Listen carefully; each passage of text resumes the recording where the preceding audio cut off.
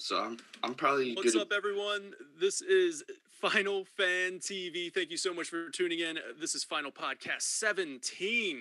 We have a really fun one for you today. For today, not tonight. Combine the words tonight and today, tonight. Thank you so much for tuning in. We have Dan Seto as a special guest party member. And he was the former Square Enix community manager during some very exciting times in Final Fantasy history. He is also the current WB Games International social media communications manager. So yeah, this is going to be a really fun one. We are Final Fan TV, where we spotlight the Final Fantasy developers, voice actors, and community members every weekend. If you like that, please subscribe so that we may continue to host amazing guests like Dan Seto. Dan, how are you doing today, man? Hello, I am all good, thank you. Thank you for having me. Oh man, we are ecstatic to have you on the show, Dan. I'm sure you've had much more impressive guests than me on here. Oh no, man, come on! This is exciting because you have been in this, like you're in the industry, which is really exciting for me personally because I've always dreamed of being in the gaming industry. Community manager is a job that is something I would look into. I would be very interested in that. So I'm excited to talk to you about what you do, the experiences you've had in your role. And yeah, especially during some really, really cool times for Final Fantasy, such as the Final Fantasy VII remake announcement and Final Fantasy 15, a launch of a mainline Final Fantasy. But before we get to that, I would love to ask you more about your job, so that way people can maybe get to know you and what you do. And even before that, I'd like to, excuse me, guys, I'm sorry, I'm just really excited to talk to Dan. Let me introduce the rest of the Final Fan TV party. We have Vinny, the Limit Breaker, McGovern. What's up, Vinny? Hey, how's it going? Also, joining us in the party with another really cool picture, and there's a meaning to it. Reed will explain it. It is Reed. I'm trying out something new here. The Phoenix Down, Daniels. There you go. The Phoenix? Did you just like the Phoenix? Just Reed the Phoenix. Better than Ramblin' Reed, right? Better than Ramblin' Reed. I don't know. It's John Eric Bentley is gonna like catch this and be like frustrated. We didn't say Ramblin' Reed, so He's gonna pull all his endorsements. Exactly. So before we started recording, I know Dan is a big JoJo fan, so I was trying to get the Dio face over mine for a picture, but my Photoshop skills are equivalent to a 2-year-old.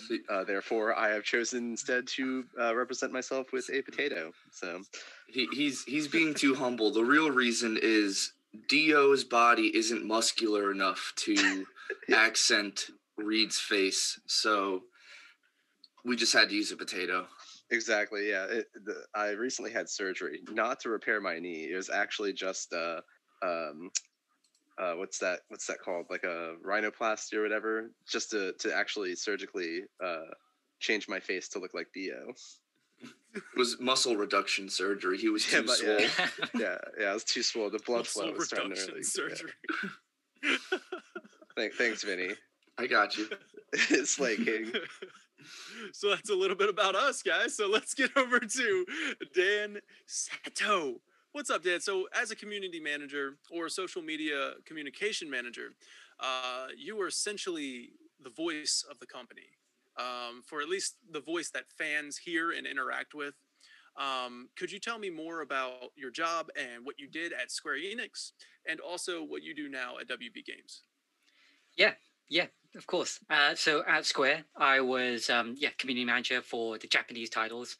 So everything from all the Final Fantasy games to everything else coming out of the Japan studio. So Nier Automata, Kingdom Hearts games, the Secret of the Mana series. So Star Ocean at the time as well. So yeah, all of those. And yeah, as community manager, the term community manager can be quite broad, and depending on where you go and which company, your responsibilities, vary drastically. So, Dan, as you mentioned, generally speaking, the job of a community manager is to be one of the public faces and voices of the company to the community, the person who will speak to them, engage them, and give them updates, get feedback, all that kind of stuff. And right now I am social media communications manager at Warner Brothers Games, where the role is a little bit different to a community manager. So it's, as the name suggests, it's managing social media channels. Specifically at Warner Brothers Games, I sit in what is normally called in the industry, the central EMEA team. So depending on the company, of course, but a lot of companies, especially global ones, are structured in a way that you have a central team that kind of oversees territories. So EMEA stands for Europe, Middle East, and Asia. So we have offices like in other countries. So we got a UK office, in France, Germany, Spain, Italy, etc. And I oversee them and help them execute social media campaigns. In a nutshell, that was and is my job, among other things. Awesome. So during your time at Square Enix as the community manager from 2014 to 2018? Yes. Okay, yes. Awesome. Something like during that time, as far as Final Fantasy goes, during that time, the following games were released. You had Final Fantasy X, 10-2 on PS4 and PC. Then you had Theatrhythm, Final Fantasy Curtain Call on the 3DS, Final Fantasy Explorers for the 3DS, Final Fantasy Type 0 HD moved it over to the PS4 and Xbox One, World of Final Fantasy, Mobius Final Fantasy, Final Fantasy 12 Zodiac Age released on the PS4, Dissidia Final Fantasy NT on the PS4, and of course, the big one, Final Fantasy 15 and all of its various expansions. Before we get into Final Fantasy 15, I would like to talk to you about how you got to sit down with Final Fantasy 15 and Final Fantasy Type 0 HD's game director, Hajime Tabata, on Square Enix Presents Active Time Report, which was a YouTube series. How cool was that to like sit down with? Have you met him beforehand, and how many game directors at Final Fantasy do you get to meet? Wow, yeah. I mean, I'm glad you brought that up. That was a very, very cool moment for me. I guess naturally a lot of people kind of forget, but it was great. It was so much fun. Luckily, because of my role and the team that I was part of in Square Enix, I have been fortunate to meet a lot of the dev team through the job. Naturally, you might assume because you need to talk to these people sometimes to be able to do the work and do the jobs. But at the time, I think I hadn't really been at the company for that long, so I hadn't met that many of the dev team or dev teams, I suppose. Mm-hmm. But the Final Fantasy 15 team were really, really cool. They were a joy to work with, and they were, even to this day, one of maybe even the most unique dev teams and studios that I've ever worked with, because they were so open and they were so willing. They were the most encouraging to actually listen to everyone and get everyone to talk and hear opinions on basically everything. I mean, as consumers and fans, I'm assuming you guys and people watching and people played 15 kind of got a feeling of that from the way they tried to engage with people, get feedback, and all the updates and DLC and all that stuff for the game. When the Active Time Report happened in London, I think that might have only been the second or third one, so it was still in its early infancy. It was designed, I think if I remember correctly, it was supposed to be quite a regular update series because the team was so, and I can't stress how unique this is, especially for a Japanese developer, that they really wanted to be as transparent as possible with the community and the fans. So it was supposed to be like a regular update. I can't remember exactly how many they did in the end, but I guess that's kind of like a moot point. I had met Hajime Tabata maybe once or twice before, Before this, so at this point, I wasn't even sure if he would remember me or even remember my name or anything like that. So, and it was kind of a thing when, because he came over. The reason we did it, well, part of the reason we did it was because he was over for internal meetings and other kind of things within the company. So, and it was just the timing. It was like, well, we want to do, we've got some things we want to share with the community. We want to publicize. So let's just do it in London. So it's like, okay, fine, we can do that. And yeah, I was lucky enough to be a part of it, and it was really, really cool. And like I say, because it was so early in its infancy, as a video series, like nothing was nailed down. There was no kind of like script or format to follow. Usually they record them in Japan, so they were like in their little streaming room. So we decked out one of our meeting rooms. We had kind of cool London skyline in the background. Look like we had screens. We were showing off like trailers and whatnot. But I remember, I'll tell you that when the team came over, and not that long actually before we were scheduled to actually do the thing. I think we had announced at this point. We could, like I said, because everything was kind of in flux. We didn't actually really know everything that was going to be in the show. I call it a show. You know what I mean? I call this a show too. Yeah. So what happened was, like, I was thinking it was going to be like a feedback session. So I went around the community. I was like, what questions you have, we'll see if we can answer. It was going to be more of a Q&A. But then when I met Tabata-san, when he came over, and he was like, oh, by the way, we've got these, we want to show off this video, we want to show off the gameplay, we want to show off, and I'm like, what? Because at this point, we didn't see it either. So it was like, we were turning into our meetings, and he was like, by the way, this is what we want to show. And we showed this video, and we're like, wow, this is really amazing stuff. This was really cool. It was, if I remember correctly, it was the first time we showed some gameplay in the cave. And I can't remember if that was where we might have shown off the first World of Wonder video. I can't remember exactly, but there was a bunch of stuff. And so usually, we planned it for it to be quite relative, like an hour long. And it turned out to be like 2.5 hours of it because, we had so much stuff to go through. There were so many reveals that we were like, we got to cram it. And Tabata-san loves to talk. He's a great talker. He is one of the most charismatic. I think he actually might be, he's definitely one of, maybe the most charismatic developer at Square Enix at the time that I had met. Because he could talk to you, and he could sell you a potato with not with or without Dio's face on it. So like, very, very important. Yeah. I'm not sure if this really came across in like the interviews and the active time reports, but the passion that he has for everything that he does is so palpable that whenever you spoke to him, whenever he talked about Type 0, whenever he talked about Final Fantasy 15, like, you would be hanging off his every word. And he's just such a lovely man. It's a real shame that he's no longer at Square. Yeah, I was kind of disappointed in that too. I really, really loved Final Fantasy 15, and I'm almost like 100% confident that I watched one of your active time reports. It was probably the Type 0 15 one when it was airing, like, because I was just so hyped for it. And yeah, I grew to really, really enjoy hearing Tabata-san like talk about the Final Fantasy is so entertaining, like you said, charismatic and stuff.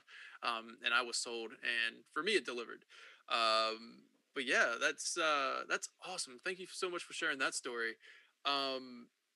Speaking of Final Fantasy 15, let's talk about the your work experience during Final Fantasy 15, like the I guess the lead up to. And then after the launch of Final Fantasy 15, if you could talk about maybe some of the victories you had, and also maybe some of the things that you had to deal with I don't know, like passionate fans, yeah, how you could take like a pretty unsteady situation and turning it into a positive, which I'm sure is like your number one, or at least it's up there as your job to do. Yeah. So yeah, could you tell me about all of that? Yeah, absolutely. Yeah, like you say, turning for any community manager, wherever they work, in games, out of games, um, turning when if an unfortunate event happens and there is a bit of a negative situation, turning that into a positive if you can, that is the biggest challenge, or at least one of the biggest challenges any community manager will have to face.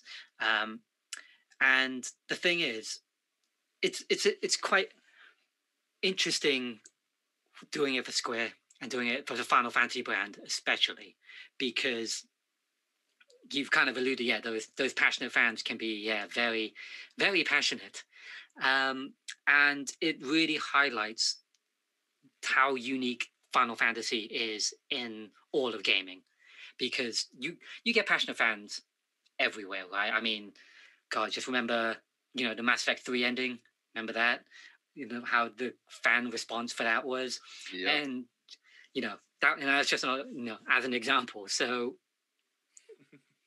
things in video games get heated all the time. You only have to look on Twitter for like maybe 5 minutes before you find something.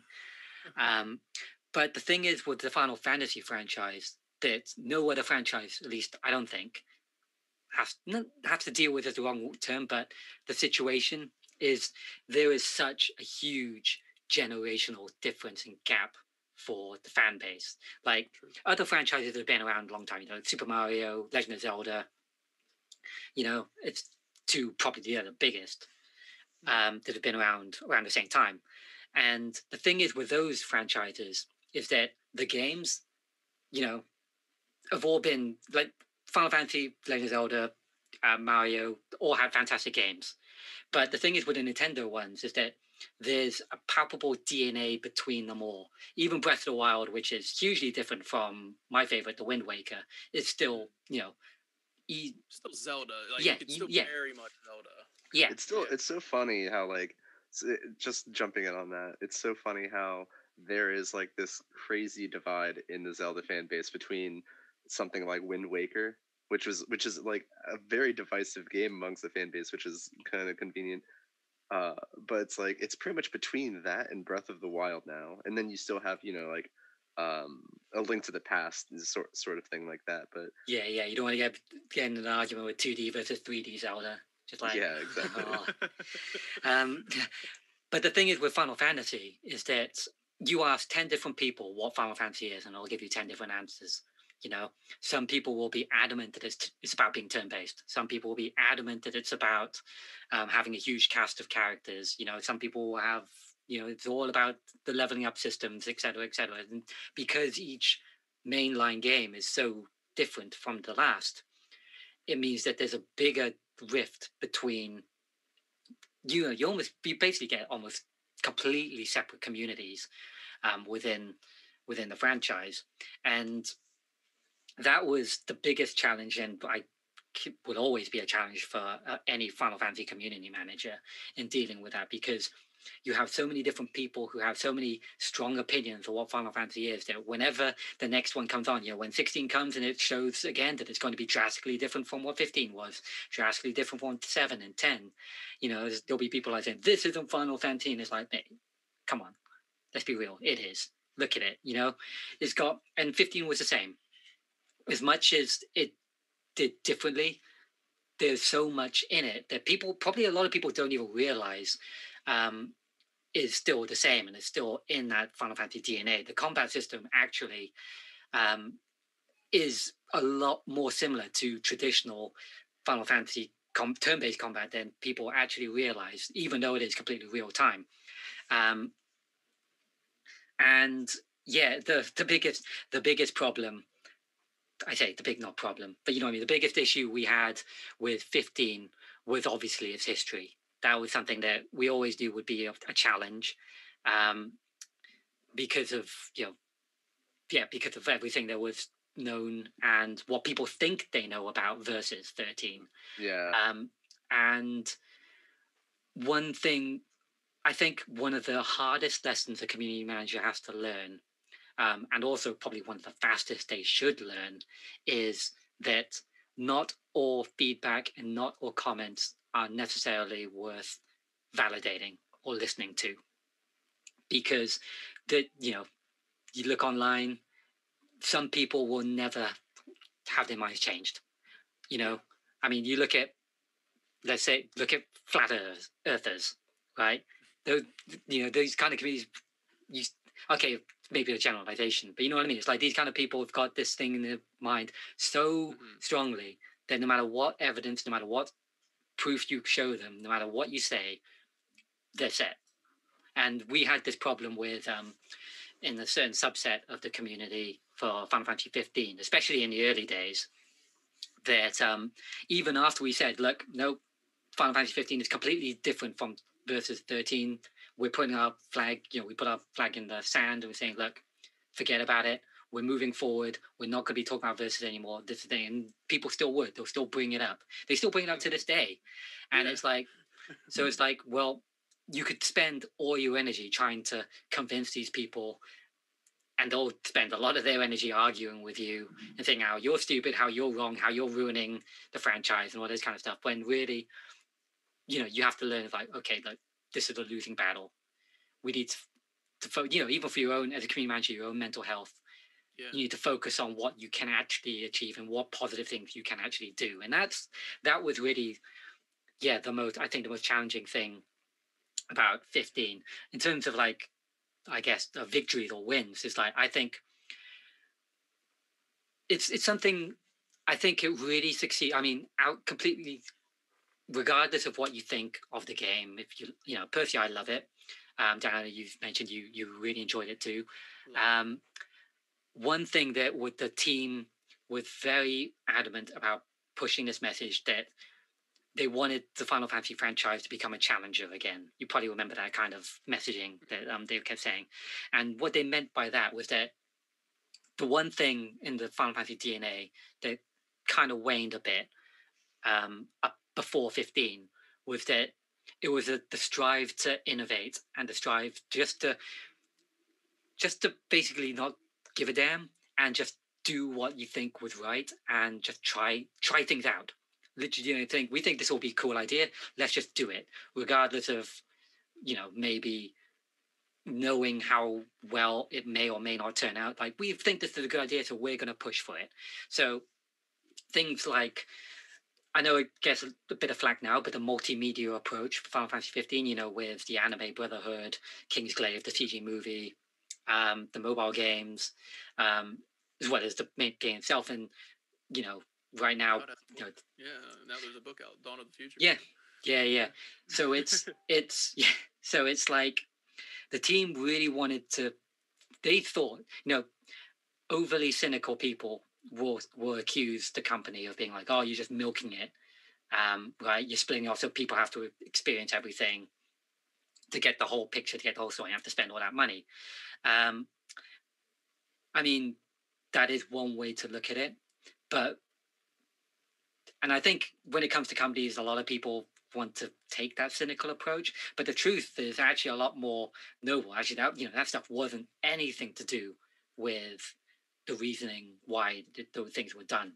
The reasons why they were done was just because they thought, they wanted to make Final Fantasy 15 bigger than the game. They wanted to make it a big monumental event. So like, okay, so if we do all this kind of stuff, one, we can, maybe potentially reach different kind of audiences, anime fans who might watch Brotherhood and be like, oh, this is kind of cool. Maybe I'll go play the game or I'll go watch, that cross-media support, if you will. And that was where it was, and I think that was like the biggest victory as a whole, for Final Fantasy 15. It was like, it really took that spirit of, let's just try it. Let's just do it. And we'll do everything we can to make it work. And hopefully it does. Obviously, hindsight's a wonderful thing. But for the most part, I think they did really, really well in that regard, and the products that came out surrounding 15. And that whole mentality of just trying something new. Let's not go down the same beaten path. Let's actually make the franchise an innovator again. And of course, all the promotional stuff we did, there was some we did so much for 15, and looking back, crazy the amount of things we did. And it was a lot of so fun. hype. Yeah, Yeah, I I mean- love it. I honestly could not imagine like when Final Fantasy 16 comes out later on. I know it gets a little flack, like you said, with all this multimedia approach, but I just don't know if I can. I loved how Final Fantasy 15 felt like this big event. Like it was, this was an event in gaming history or type thing, and like we got full CGI movies with Game of Thrones actors and all this. It was so good. You got the anime, the books, and everything surrounding it. It just felt like this monumentous moment. Especially I have it.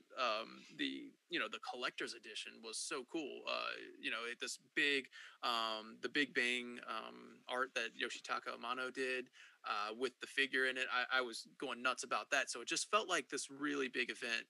And I honestly just couldn't imagine another Final Fantasy release not being surrounded by this hype. And another thing, a subject I wanted to touch on was I actually spoke with Liam Mulvey, the voice of Libertas from Kingsglaive, and we spoke with him a few weeks ago on Final Podcast, and I asked him, I said, well, one of the things that I was thinking before the release of Final Fantasy 15 was that, Kingsglaive may have just been cut content. Is that thing? Like they didn't have enough time to put it in the game. I imagine that 15 was supposed to start within the city of Insomnia, and you kind of, live out the invasion. And he matches up completely with what you said. He was like, no, he spoke with some of the directors and stuff, and like this was the goal from the beginning, to have this approach of multimedia. He wanted to make a CGI movie, and like they wanted to do this multimedia approach, and it was in the plans from the get-go. So that was really cool to get that kind of that information from Liam, and then you matching it up. Like, I mean, this is Square Enix had a goal, the directors had a goal in mind, and for me personally, it hit the mark. Like I love it. When I'm about to start 15, I watch Kingsglaive, and then I'll start 15. Maybe even watch Brotherhood. I love Brotherhood too, but man, Kingsglaive was just on another level. So It good. was. One of my favorite Final Fantasy CG films. Honestly, Go ahead, Reed. probably enjoyed Kingsglaive my first time through more than Advent Children. But I was going to say, like, 15 had like the biggest proactive marketing campaign of like any mainline series, because like you look at Final Fantasy 7, for example, that they started this massive campaign about that. In hindsight, like once it took off, there's like, oh, this is like a phenomenon. Okay, now we're going to do a movie. Now we're going to do the stories, books, all that stuff like that. 15 kind of like jumped out and got that out of the way ahead of time. Like the only precedent I really think before that was probably Final Fantasy 10, and like the high point of that hype train was going into Walmart and being able to play the Xanarkin demo in the electronics section. and then you have 15 where it's like Kingsglaive comes out and it's like, dude, this is nuts. And I mean, obviously I was one of the people like salivating over Versus 13 and wondering, like, after a certain amount of time, I was like, dude, they're just gonna blow this up and make this into a main line. So like, yeah. and you see all the work that they were doing in the meantime before they announced it, because obviously you have all this content. So, sorry, Vinny, I didn't mean to cut you off there. Oh no, you're fine. Yeah, I mean, we live in an age where we can properly execute stuff like this now. Like, back like PlayStation 1, even PlayStation 2, and as far as Xbox 360, like if a game came out and it was broken, I mean, you kind of just had to deal with it. There were no like patch updates fixing things or anything like that. New content wasn't really coming out. But now that everything's digital and everything is so much more easy to access, why not take advantage of it? There are so many games that could benefit from this type of like compilation style. Like Fallout has a huge story that a lot of people miss because they try and fit all of their story into little lore bits where you have to explore and read like 15 paragraphs of something, and like the last paragraph has something actually really interesting. And Fallout, if Fallout had like a movie and then maybe like a mini series or just other things that came out with it, it would just benefit and enrich the experience so much more. And like Daniel said, like I can't see us going forward and not taking advantage of this more often, because this is how you really get the whole experience. You can't just fit everything into a game and then expect everybody to 60 hours into the game still reading 15 paragraph lore bits. So Yeah, that was my 2 cents on it. One of the really cool things about 15, and like if you really if you pay attention, there's so much lore into that game, so much going into 15. So yeah, man, and Dan, I really appreciate you sharing those experience leading up to it. I mean, it was surrounded by a little bit of like you said, like people thinking this game was just it's taken years for it to come out. But man, I thought I thought you guys really nailed it. It was really cool. I love the promotional leading up to it, and I know you had a big role in that now, which is really cool to speak to you. You had a big role in making this release so hype and exciting. And I just couldn't imagine them not doing the same thing for 16. Yeah. I hope they do. But again, we live in a very different world right now. So who knows? Who knows what's possible? 15 had very different kind of circumstances as well. Like I guess every game does. Because the other thing as well that really pushed the team and us as well, like in all across the company, was the shadow of 13. Like I enjoy 13, but I know it doesn't have exactly the best reputation, and was that everyone was very aware that it was like a looming shadow for 15, which 15 had to break out of. Which is again one of the reasons why the team was so adamant about going balls to the walls, because they were like, look, if we don't go, it's all or nothing. And they also felt the added pressure of not only being the next mainline game, but it's like if 15 was not a success, then what would that mean for the franchise? So it's like they had that so as well, and you'll find a lot of developers are big fans of the games they work on and the franchises they work on. So it's like no one wanted to see this be the last one. So like, look, let's just go nuts. Literally, let's just do everything we possibly can.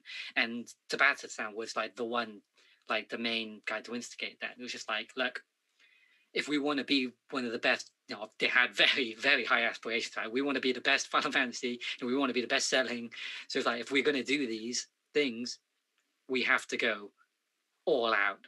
And he was so charismatic that he got everyone on board, and we all did. We all did everything we could. And I'm just really glad that. Hey, I'm sorry. There was a Game Informer article with Tabata-san interview, and he said he compared it to, like, he was like, they said, what's your favorite Final Fantasy? And he said Final Fantasy 7, and right there I was like, okay, I'm on board. Okay. I'm ready. I want to hear what you have to say. And then and he was just like, he said Final Fantasy 7, and then just like paraphrase, I guess, but he eventually said, like, he wanted 15 to be on that level or surpass 7, and I was like, okay, all right, I'm excited now. yeah. Well, I mean, that's always the goal, right? Yeah. I mean, to be fair, when you're making a new game, like, you've got to be looking to be the best one, right? So, I mean, yeah, you never sell. Speaking Absolutely. Of the shadow of like 13, I mean, if the big knock on 13, which it is, was the linear nature of it. So if you're trying to combat that, well, Final Fantasy 15 definitely did the complete opposite of that. They definitely embraced the open world on a whole nother level. But we're talking about 16, and that's another interesting thing is 15 again was coming off of 13 and the criticisms of that. And then, Final Fantasy 14, when it first came out, before it was a Realm Reborn, wasn't so hot. And then, obviously Realm Reborn came out and it was a great game. So 15 had like so much kind of almost working against it. There's like I can only imagine how much anxiety there was developing 15, you know, and then it comes out and it's like people embrace it, and you know they can finally just be like, ooh, okay, well that's done. So what do we do for the next one? I don't know. Let's like have fun and make a game we won. So it's like with six, and they're really, what I love is they're really embracing a lot of the franchise staples, like the crystals, uh, and the summons. Like I love the direction they're going, and like the medieval almost setting. It's almost like a Final Fantasy and Witcher setting for 16 kind of thing, but it's like they're just free to like make the Final Fantasy game that they want to make, and they don't have a loom, like you're saying, they don't have like a shadow to run out from or anything. Like they just, you know. So I can only imagine like how much more enjoyable of an experience it probably is making 16, and Oh, and Yeah, and I and almost it's feel like there's less pressure to have that huge campaign, because they don't have, you know, they don't have so much that they feel like is working against them.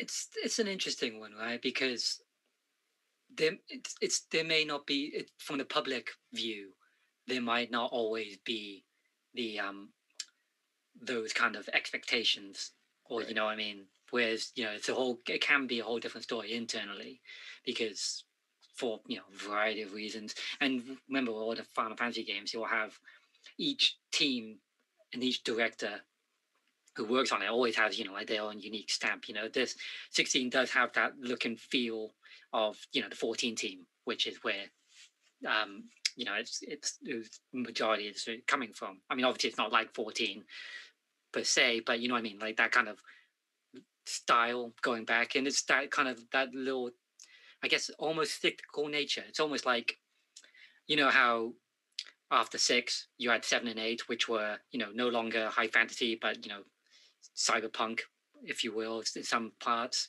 or more modern. And then then you had 9, which is a throwback. So this 16, it depends on the time, and it depends on who's involved. And it's like sometimes the creators who just get the shot at the next one just be like, you know what, I want to do it this way, and then it's like, yeah, fine, go for it. And it's that's the beauty of, and that's why the franchise, and why they're all so different, because they're allowed to be, for for, I think, for the better.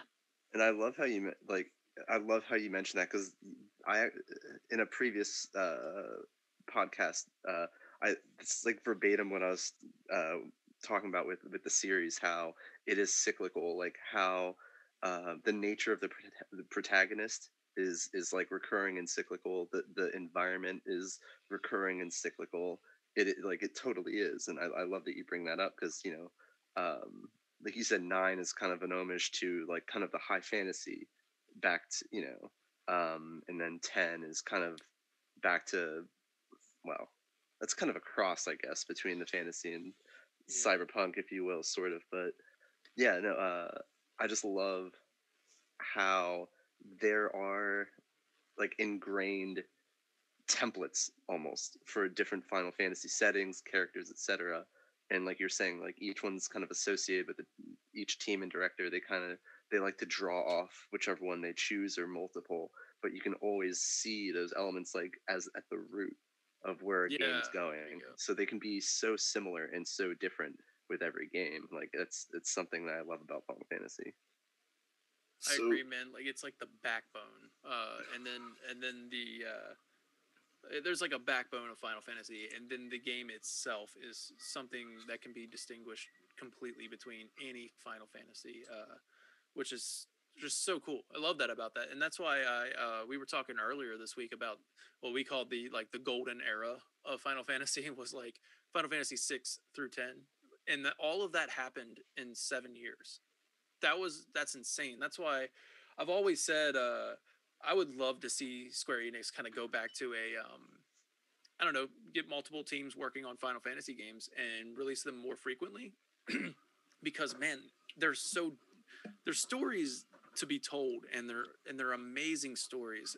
And if that's it shows that they can do it with 7, 8, and 9 coming back to back to back to back, and it's like all of those games are considered some of the best Final Fantasies of all time, and I would love to see Final Fantasy kind of go back to those, and all of those games are completely different, so yeah, I love that there's a backbone of Final Fantasy, like Reed said and Dan said, and then there's just a completely different entity that for each title.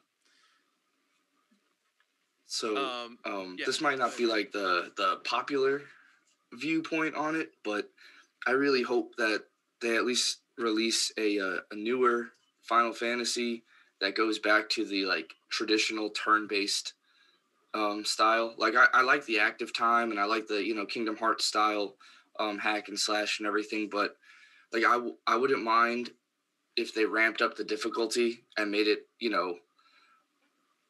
like you wait your turn. Like there's no active time battle gauge, because to me that makes it feel more like chess, where I'm like in Final Fantasy X, like you're looking down the side scroll bar because you're like, all right, and I have 2 turns before he goes and he's probably going to kill somebody, so I need to think about like you have time to think about your moves in advance, and because you have time you can make the game more difficult by I'd almost like counter argue that Final Fantasy VII Remake kind of had like struck the perfect balance between old school turn-based and new school like action-based. I feel like it was almost the perfect balance. See, I would counter that because I think Final Fantasy X. Honestly, I think Final Fantasy X's combat is way better than 7 Remakes, because with 7 come on.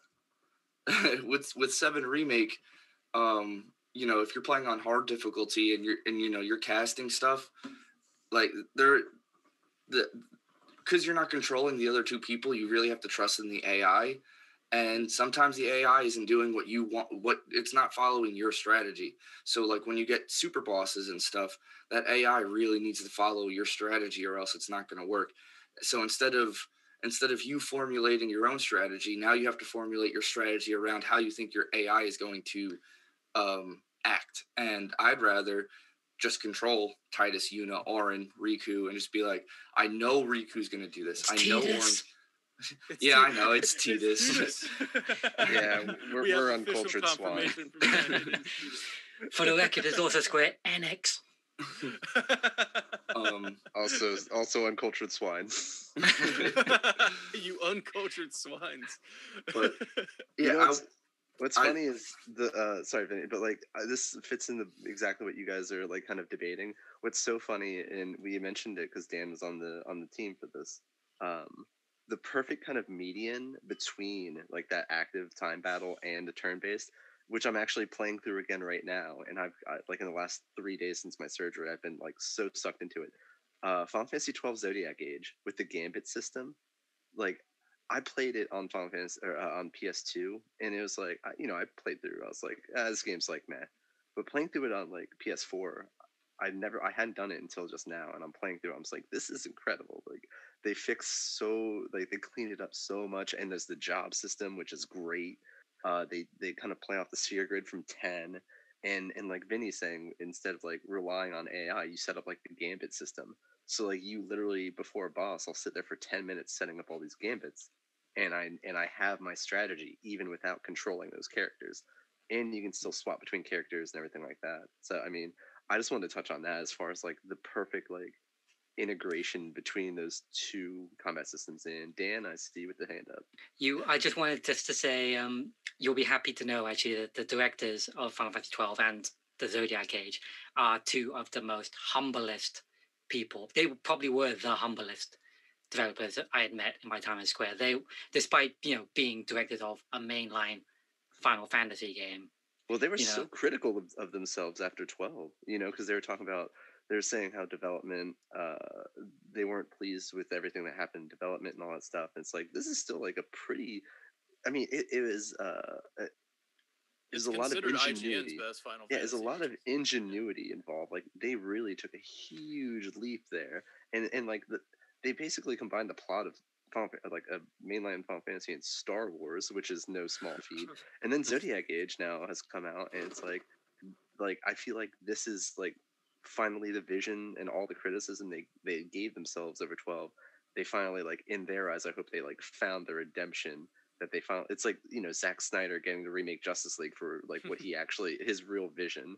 So it's like, I know what you're talking about with the team, like director, and I hope that he finally gives himself that much deserved pat on the back.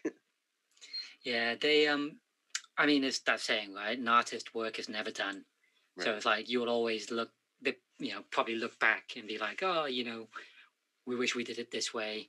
Maybe, you know, just some of the processes, the development, like the boring stuff, wasn't very efficient or what have you. You know, I guess 12's development is well documented, be troublesome from back then. But yeah, they were just, I think, yeah, they were just really, really nice people, and they were always super grateful for all the work or any work we did for the games. Like, you know, regardless of the fact that it's our job and we have to, but you know what I mean, they were just so happy. And then, like, what was really unusual is that sometimes, especially once a game comes out, because especially in Square, because they have so many games to come out, as soon as one's out, most of the time you have to move on to something else just because, you know, that's your job and there's so many stuff coming out. But the team was very much, usually when you want something to, like, let's say like an asset to help promote something on the game, whether, you know, I used to ask some of the artists for some unique artwork just to use on social media, you know, say thank you for the fans and all that kind of stuff. But every now and then we would just get an email from the team, from the 12 team, and they'd be like, you know, thank you for all your work, you know, if you want to use, you know, they would give us like a new bit of some of the assets, some of the art assets you would see on the Final Fantasy Twitter or the Facebook page or Instagram. You know, they would just send it and be like, you know, be very humble and be like, thank you for your work. You know, did something. We're like, this is really cool. Like, oh my God, this is amazing artwork. And it's like, yeah, and they were always so helpful. So yeah, they were very lovely people. That's basically what I wanted to say in a very roundabout way. And kind of following up on that, actually. So obviously you're on the team for a lot of these releases, like Danny mentioned. So I guess my question is, like, when you're promoting these games and stuff, do you really get to experience, like, do you play through them? Like, do you get to really experience them? And if you do, which one was your favorite? Like, which game that you were a part of the team was your most enjoyable, like, gaming experience? To play, you mean? Yeah. Yeah. It varies. It really varies, because as a community manager, and you find this within other companies as well, that in an ideal world, you will see the game throughout its entire development process, because, you know, in order for you to talk about it, you need to know everything there is about it. So most of the time you will already know all the story or the bits and bobs, you know, because you're going to have to, like, capture content either for whatever use, right? So you'll see it in stages. So a lot of the time, by the time the game comes out, you've already played it like 3 or 4 times by the time the final version is out. And sometimes, you know, these are long ass games, so you don't always have the time as well in your free time just to be able to play through again. And sometimes you don't want to, or, you know, you have to play something else or what have you.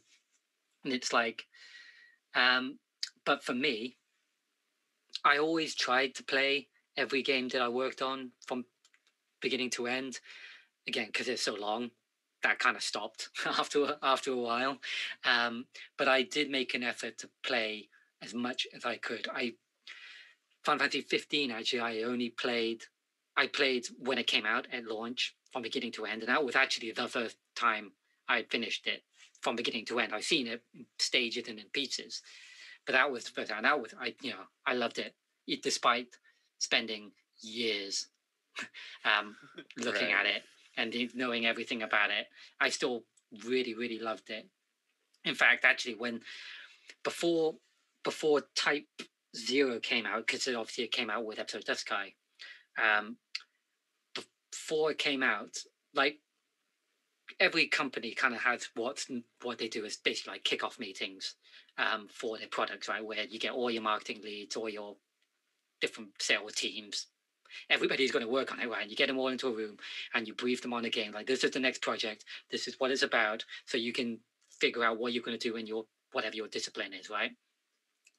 And for Final Fantasy 15, the team were so hands-on that for that kick, I think this might have been the first at the time anyway. I was still relatively green in the company, but that like the Hajime Tabata came over for it to talk to all the teams and to basically tell everyone about the game, which apparently at the time was really unusual, and I think it still might even be unusual because it's the game for the game director to take time out of dev to go halfway across the world to spend a week, when things are really getting busy.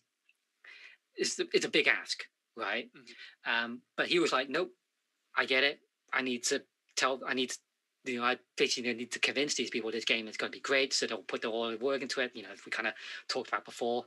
And as part of that, remember, let's put it this way, I've known the entire story of Final Fantasy 15 long before it came out.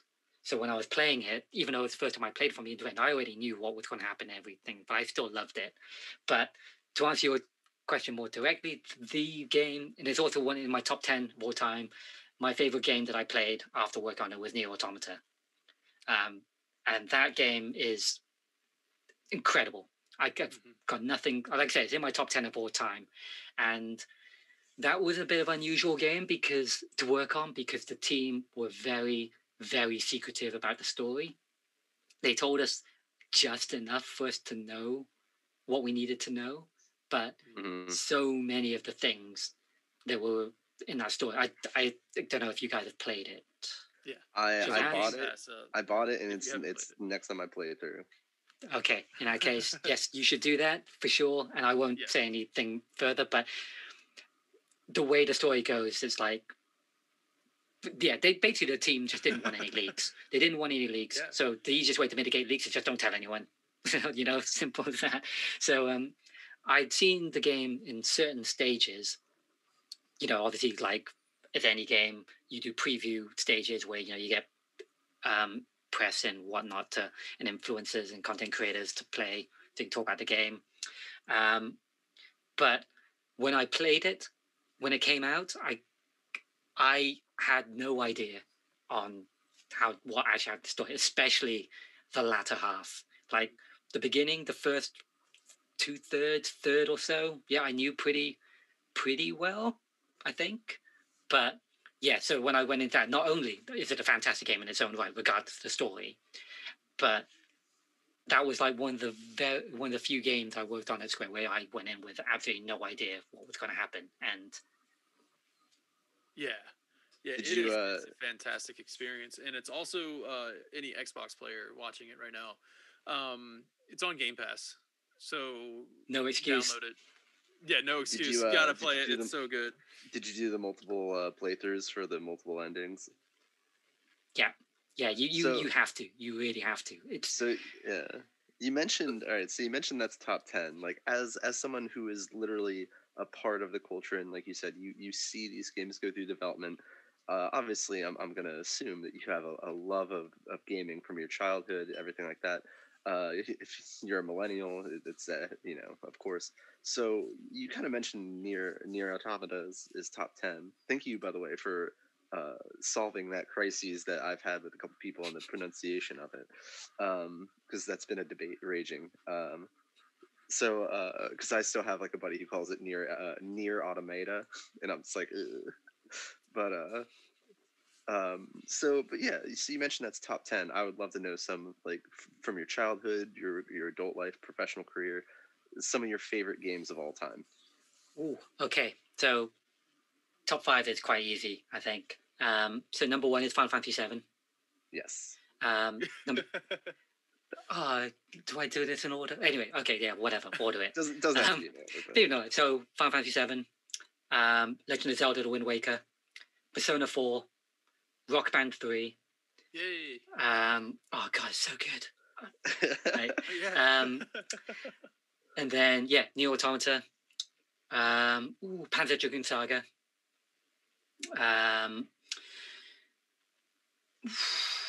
God, this is the thing. Like, whenever I think on the spot, I'm like, Yeah, oh, what it's what when actually you are get they? Yeah, it's like for me, top three got it easy, get done, yeah, and then like five, I can get you a top five, and then after that, it's like okay, now I feel like everything I say is like solidified, and just like Exactly. Yeah, I it's need on the more yeah. time record. to think I, about it. It's I'm just chiseling it in stone as you say it. There's no going back now.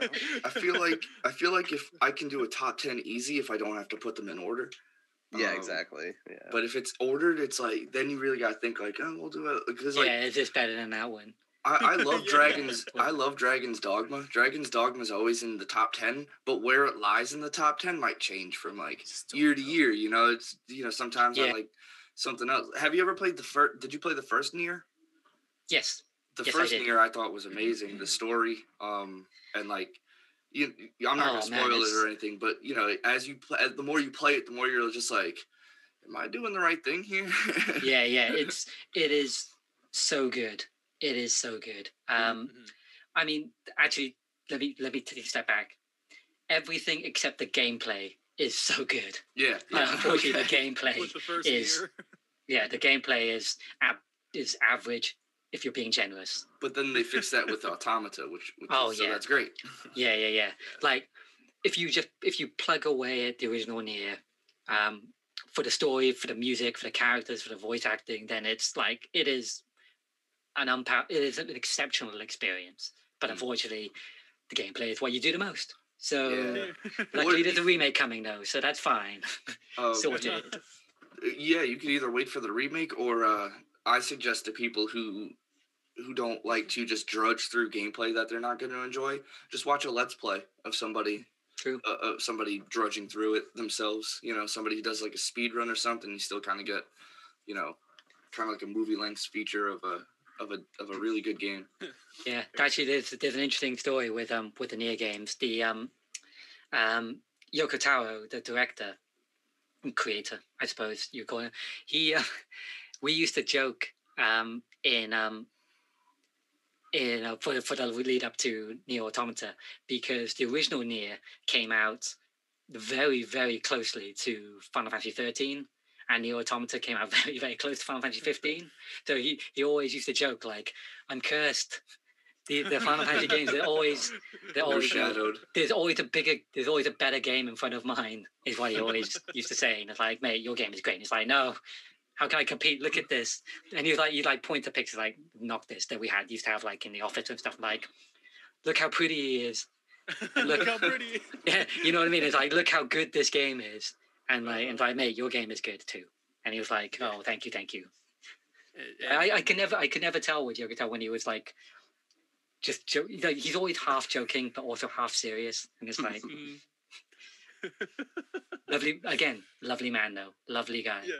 So Automata was fantastic and got so much praise. It turns yeah. out. Yeah.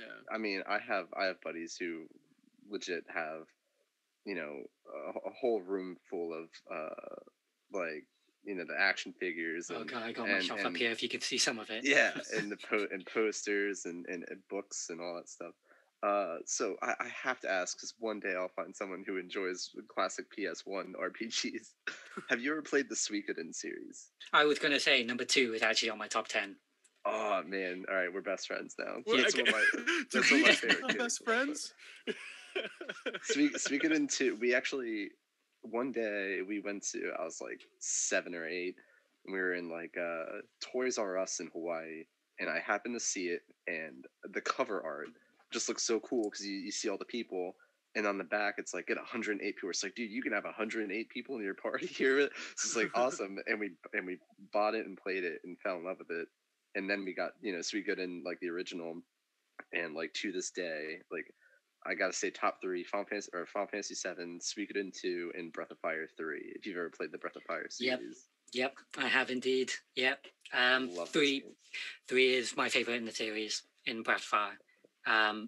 Yep, best friend status. Best friend status. And we fangirled over anime before recording, so there should be a chemistry bar like in Sims or something. Yeah, we should be doing I like have on the Speaking Twitch stream, I have gibberish. actually an empty picture. should put a limit breaker bar. You guys' limit breakers all the way up. It's funny because like a lot of like in my like top 10 games, like Final Fantasy, I lump as like probably just one category because my top 10 would be filled with a lot of Final Fantasy. Final Fantasy, right? like Yeah, it's like yeah.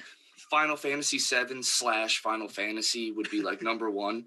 But then like, you know, I love games like Resident Evil 4 has to be like one of the best games of all time. It's so corny, but it's so good. And then, you know, you have like Gears of War is great. Dragon's Dogma,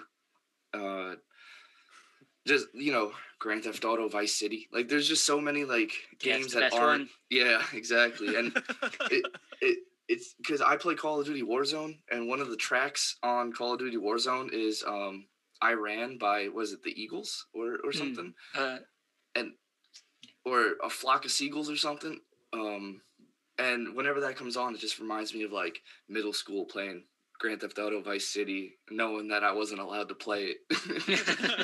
I mean, if we just want to appreciate the greatest quality games of all time, you can't even say that list without mentioning the legendary Katamari Damacy. Yes, that's it's such a nonsensical game. Dude, that's what makes it so good. I know. It's just like, I remember one time I was like grounded and I was supposed to like be doing chores, and I was like, I just like had it for free or something, like the demo disc. And next thing I was like, well, how can I procrastinate so I don't have to do what I'm supposed to? And like 3 hours later, I'm on the same level, picking up stuff in a ball.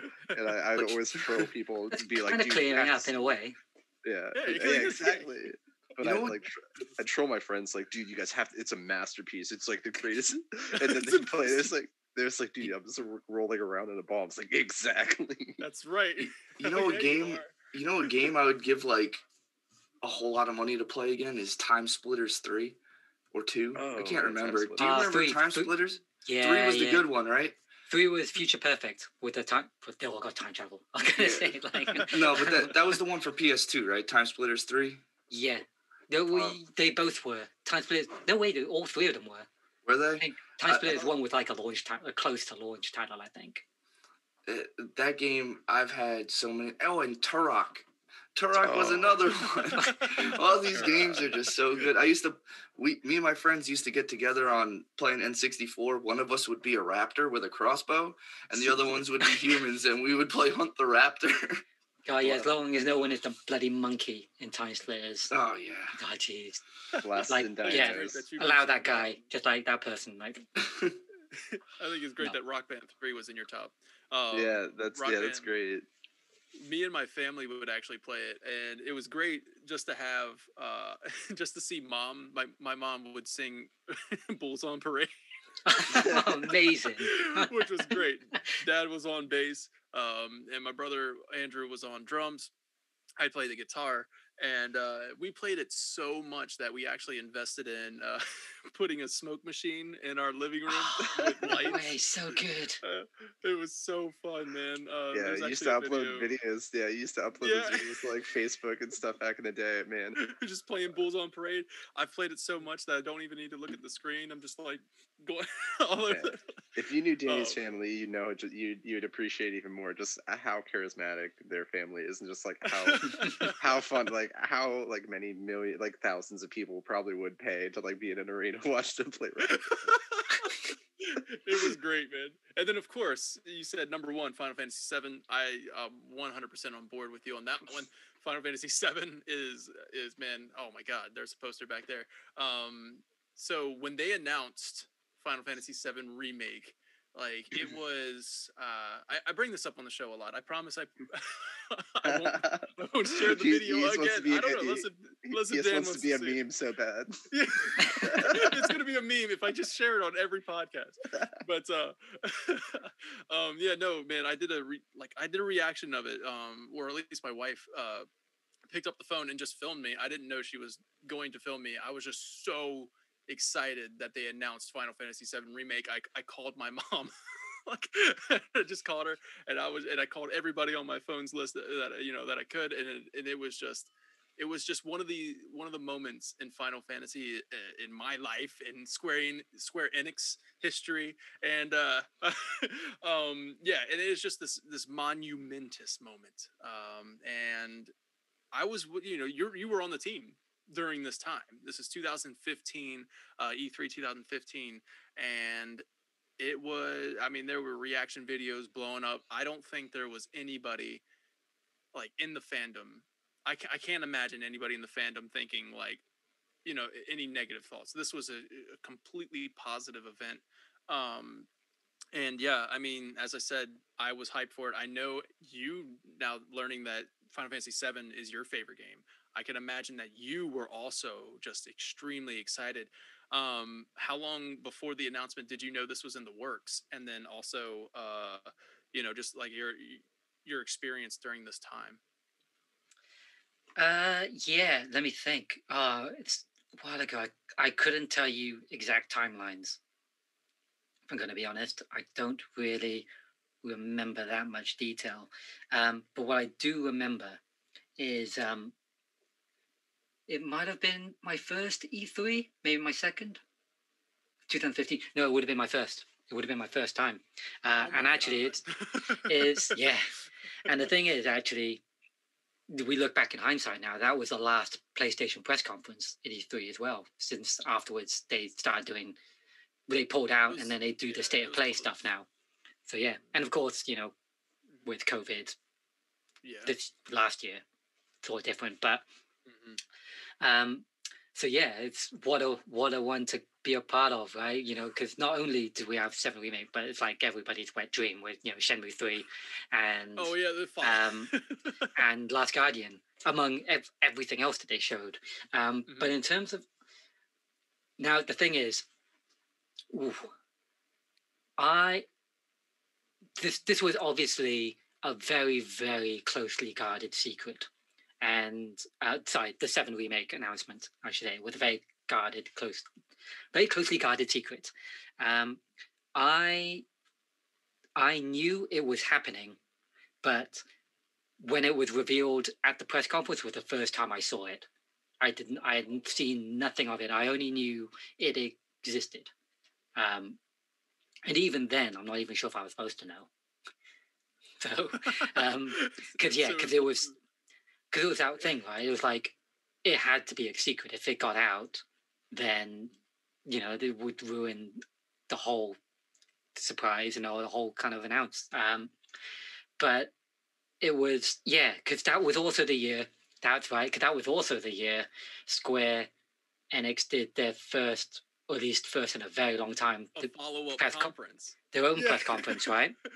In which case there was so much else to be announced. So I remember being in a meeting where they were talking about that, obviously because we had to know about the press conference ahead of time and announce plans and all that kind of stuff.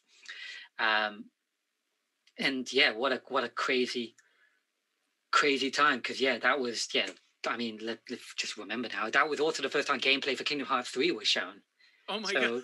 So you know what I mean? It wasn't just, there was like so much more. Nier Automata was announced, a game that no one ever thought would ever exist. World of Final Fantasy was announced. Star Ocean was announced. That was all in the same year, 2015. Yeah, and we had Deus Ex: Mankind Divided. Square Enix had Deus Ex: Mankind Divided, and Tokyo RPG Factory was just announced with the time Project Setsuna, and a bunch of other stuff, continuing stuff for Hitman. So it was like, there was so much going on. It was like, they needed to have their follow-up conference. That's I remember leading up to it when they announced that they were going to be doing their own press conference. I was like, oh my god. I even I had like a little YouTube channel going on beforehand, and I created this video of like, Final Fantasy VII Remake ? All over, and I was just like, guys, listen, we got all of this stuff kind of leading up to it, and then the fact that they're doing their own press conference makes me have this strong feeling that we're going to see finally a Final Fantasy VII Remake. And it was funny because that's what I was calling it before they even called it Final Fantasy VII Remake. I was calling it Final Fantasy VII Remake, and I was just talking about it, and then the surprise was at PlayStation. And I was completely taken off guard because I was expecting it, if it was at all going to be at the Square Enix press conference. And then, man, oh God, when that moment happened and the audience just erupted, like it was probably, I would say it's probably the biggest pop at E3. I'm not sure. It could be the biggest pop at E3. Yeah, you know what? You were in the auditorium for that. I was very, very lucky to be there, yeah. And I tell you that experience will be one I take to my grave. I don't think I will ever experience anything like it. Like, I was super hyped. You know what I mean? It's like, this is exactly what I've been waiting for and I wanted for years. And even in our room, even I was feeling like, God, guys, chill out. It was that kind of, it was so much that I was like, okay, this is a bit much even for me. And I'm like, and I want to be the one of the guys like screaming. And I'll tell you what, it was, because I'm not sure if it really comes across in the stream, but it was quite funny because Square Enix announced World of Final Fantasy right before it. Yeah, so right before. Because there was I felt really bad because obviously people had got like an inkling when they told Final Fantasy, like, is it Final Fantasy VII Remake? That's all anybody wanted to know about, not what anybody wanted to hear. So it was like, there's a new Final Fantasy game. And it was like, is it? And then it's like, not only is it not that, but it's like this chibi art style, which I think looks dope. But yeah, it's like these little cutesy. Yeah, it looks really cool. I think World of Final Fantasy incredible style. But it's like, when you see that and then it's not what you wanted, everyone's like, oh man. Man, they've been like losing us a bunch of times. And then with the I think it was earlier that year. I think it was earlier that year when they announced Final Fantasy VII coming to PS4. It was just the classic version coming over, or the Steam version. Would actually be really great though is if they announce like a game where they're like, it's a new Final Fantasy where it's like grim and bloody. It's like rated M for content. 16, baby. Yeah, and it's like, but it's all chibi art. But it's all chibi. It's like the darkest, most melodramatic game ever, but it's chibi animation. So Dan, the fan reaction to that, man. How would then you had to go? I guess you had to go back to work and I had to go to work. Yeah, you had to go to work, man. You had to go to work and respond to this. Well, yeah. This is the thing, right? Because on the one hand, like the reaction was just so crazy. Like I talked about, like how everyone was kind of like after World of Final Fantasy, it's like, that's not fair. This is cool. Get hyped for this. So but then what I didn't take, like after that, because obviously the remake announced was immediately after. So if you remember, they had the live stream graphic in the background, and people would. I'll tell you.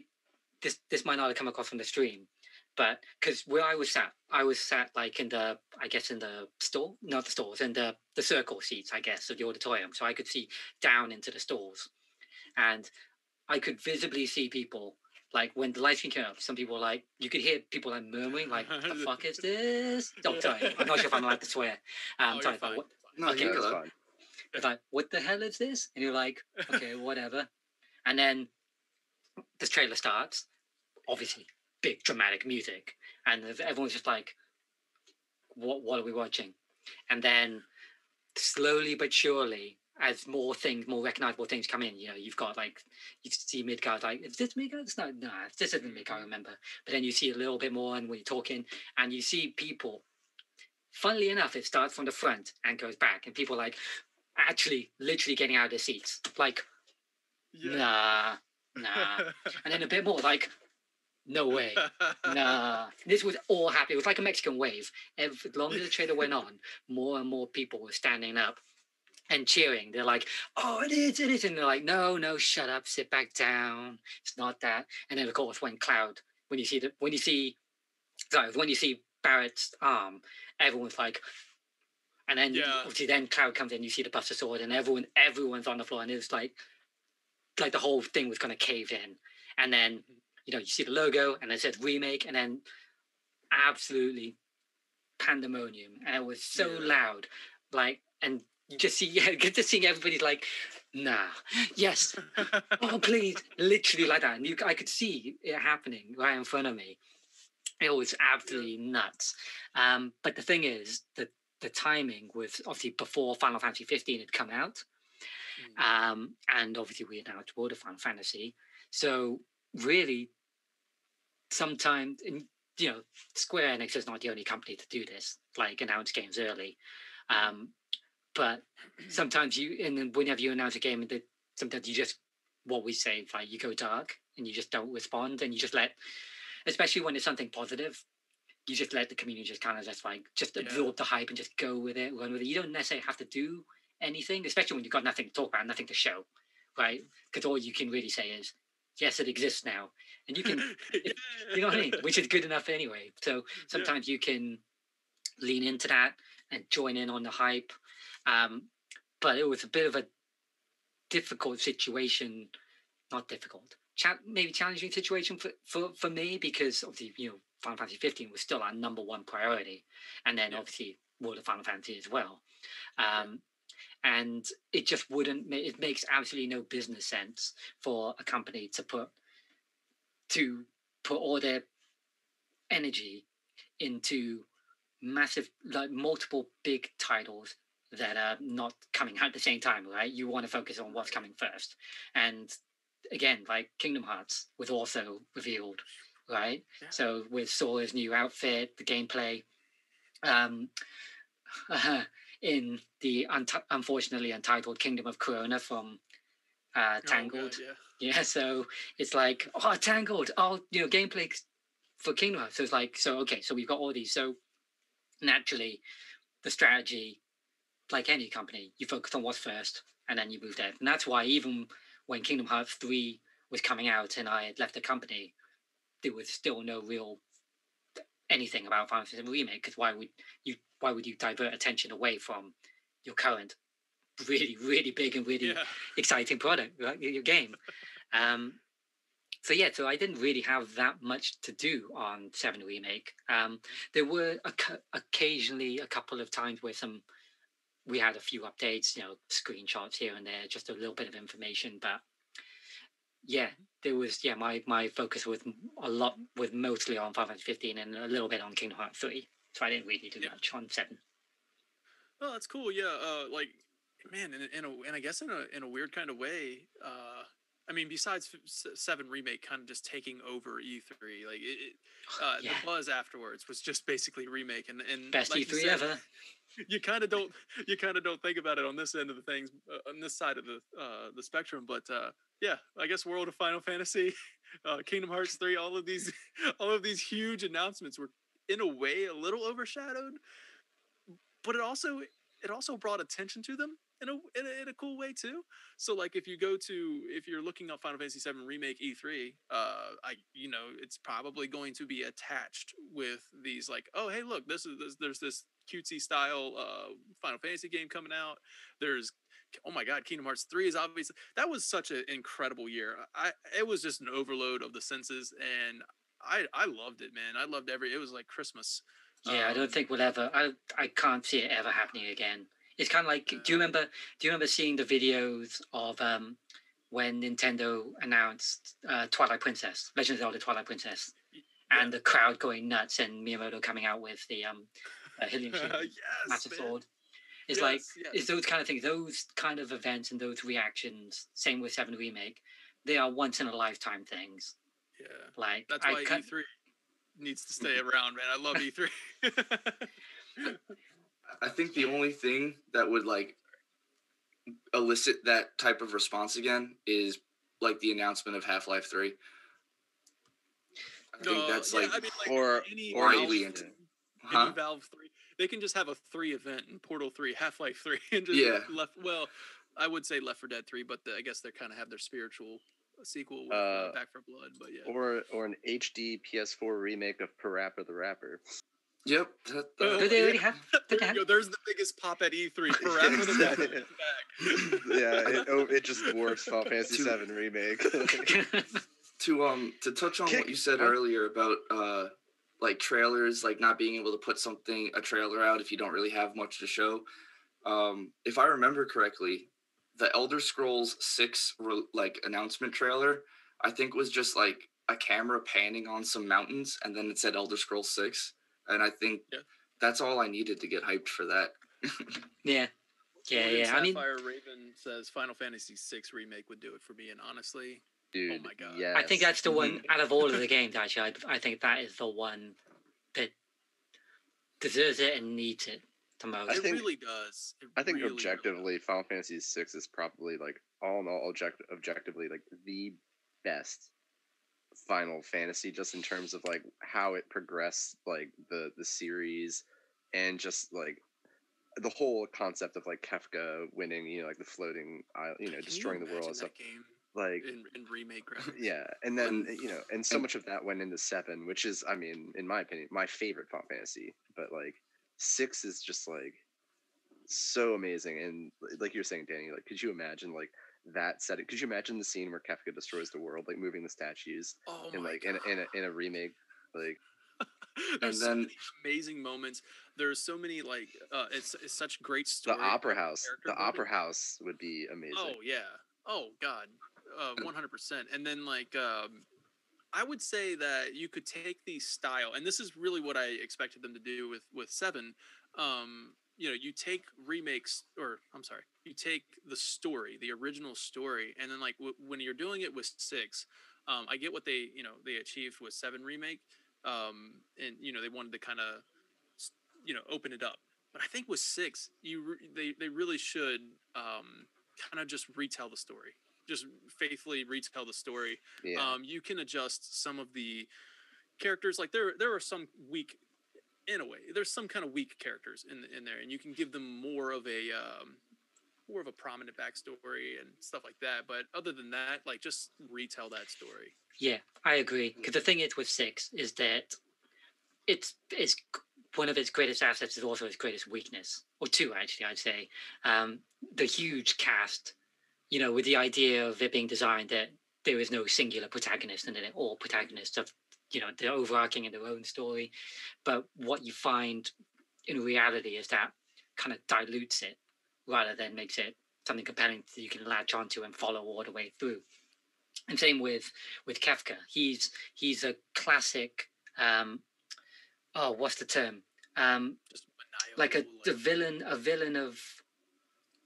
I forget what the actual term is, but he's a villain who, if you actually look at him, he's pretty shallow, and there's really not much to him. But he gives so much urgency and agency. He's an instrument of chaos. You know, he's like the Joker to Batman. Exactly. Yeah, the Joker. Yeah, Well, I mean, he even looks at it. Yeah, exactly. So it's like, but you know what I mean. So it's like, while what he does is great narratively, it's like who he is not.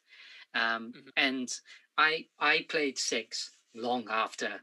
Like it was one of the last of the mainline games I played. I played it after I played 13. After 13 came out, because 6 actually never came out on the SNES in Europe. Came out on the PS1, but with limited release. Right. So it's hard to, well, less easy to get hold of, I suppose. So I played it after, you know, all the other games, and while I still appreciate what it is and what it does, and it's still, you know, don't get me wrong, I love it. It's still fantastic. Probably my 6th favorite. That's not a coincidence. That is a coincidence. Sorry. It does struggle with pacing as well, and what it feels like is very much set piece followed by set piece followed by set piece. It's like the Opera House when I played it was like it was a great moment, but the lead up to it is like I don't really understand why I'm here. And the writing, because of the time, is like, you know, there's improvement in writing and all that kind of stuff. And as Dan, as you mentioned, the character backstories aren't necessarily fully fleshed out in there. So I think, remaking it and keeping as much of it as possible, you know, to the source material, unlike 7 Remake, which is like doing its own thing. I think, it's the right choice for that game. So you don't want a Kefka redemption arc in the remake? Hey. I mean, Some Kefka, men just want the to whole, watch the world burn. yeah, it's kind of the same. Wow, here's more Joker Kefka equivalencies. Like with Joker, you never really know what like drove him to where he is. Like the most common theory is like he was a soldier who got like traumatized or something. But like with Kefka, it's kind of the same concept where he was basically what Terra was, where he was like a Magitech knight, and the the process like just drove him absolutely crazy. They can explore that a lot more. Yeah, exactly. Yeah, I would love to see more of that. Like, it'd be really cool if they did like a Crisis Core kind of concept for like God. 6, where they kind of go into like the war and Kefka and all that stuff. That'd be awesome. I'm also like really totally partial do a multimedia approach. I'm also very partial to Kefka because we have the same birthday, so I am. Well, that's the thing when we compare him to the Joker, but the Joker is only half interesting, right? The thing that really makes him the Joker is a duality with Batman, and likewise, Batman is interesting because of the Joker. Whereas in 6, there's no Batman. That's a good point. 6, right? Because the cast is so big. There's no singular. I mean, they kind of want it to be Terra for a bit, but she's not got enough time really to delve into that. Well, and also, I still think about your joke, man. I still think about it. Like somebody said, "Oh, I know Terra as Tina," and oh, me? No, was it Reed or was it you that said?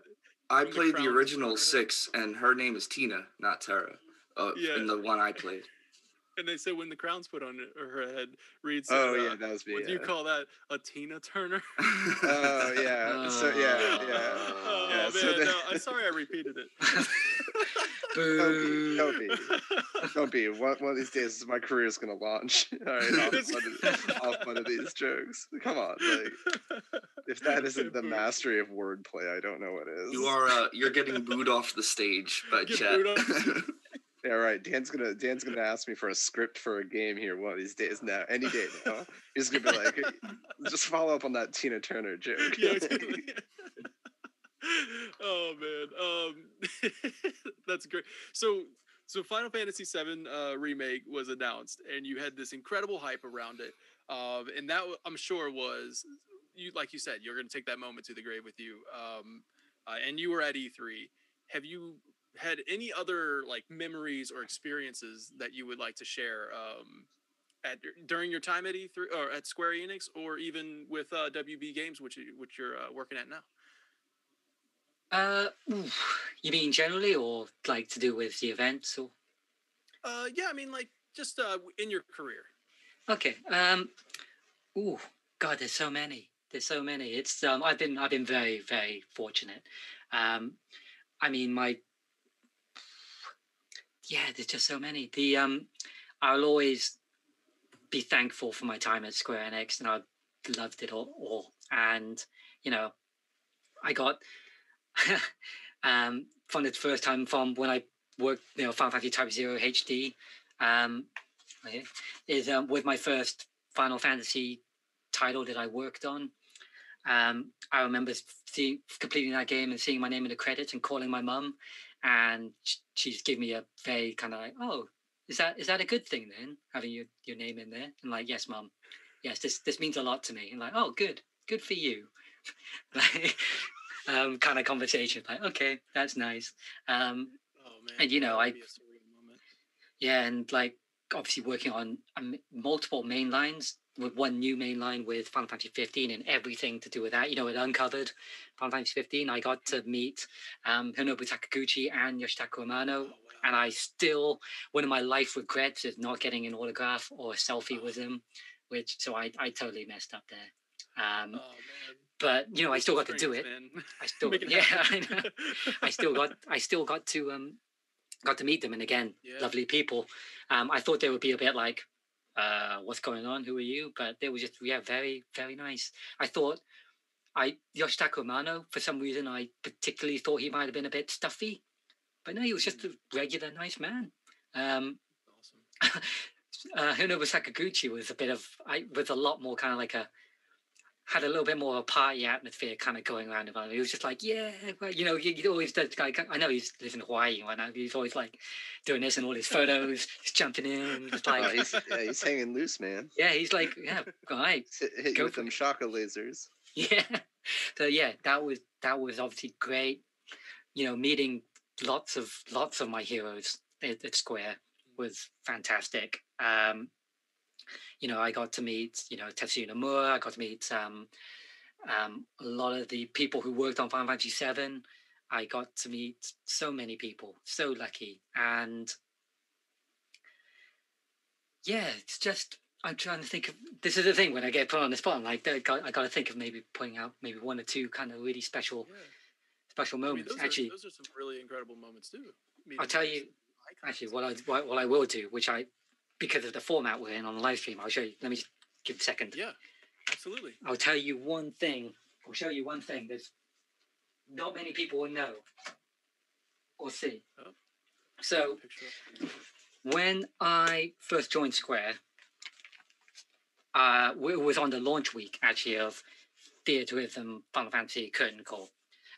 So most of the team were like really busy with the launch, and I was just, and it was also at a time when the team we were moving office, so everything was like everyone was packing up stuff. So I'm like, don't really know what I'm supposed to do yet, especially because it's like my first community manager role. So I was just like, okay, but I just made myself busy and whatnot. And I was really, really lucky and fortunate enough to go to Tokyo Game Show that year. Which was the next week, which was my second week on the job. I was sent to TGS, and I was like, "This is nuts," but really, really cool. And this is also when we had like some meetings because this is also when Episode Dusky was being announced. So we had some meetings and talking to this is where I first met the Final Fantasy 15 dev team, and they were running through a bunch of stuff, and we went to with some of the publicity team and a man called Yusuke Naora, who is one of the lead art directors on not only Final Fantasy, he's basically worked on all your favorite games. He worked on Chrono Trigger, Final Fantasy 6 through 10, and a bunch of other stuff. And so he's done a lot of stuff, and he's again really lovely man. There's a theme going with the developers.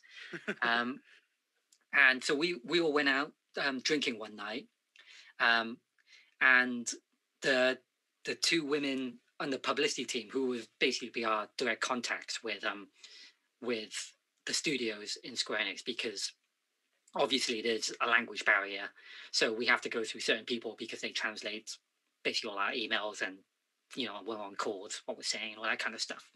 And they asked me, because I was obviously new and they had no idea who I was and whatnot. They would say, "Oh, why did you join Square Enix?" Now, basically, I told them how basically like my history with the franchise, with the Final Fantasy franchise in particular, but Square Enix in general. Mm-hmm. So I told them how Final Fantasy VII really changed my life, and it changed how I saw video games as a medium, and but basically, I just fanboyed over Final Fantasy games. And Yusuke Naora, who was with us, was just, he was like kind of on my left, and the women were on my right, and he was just there quietly listening. Not because I was obviously speaking English.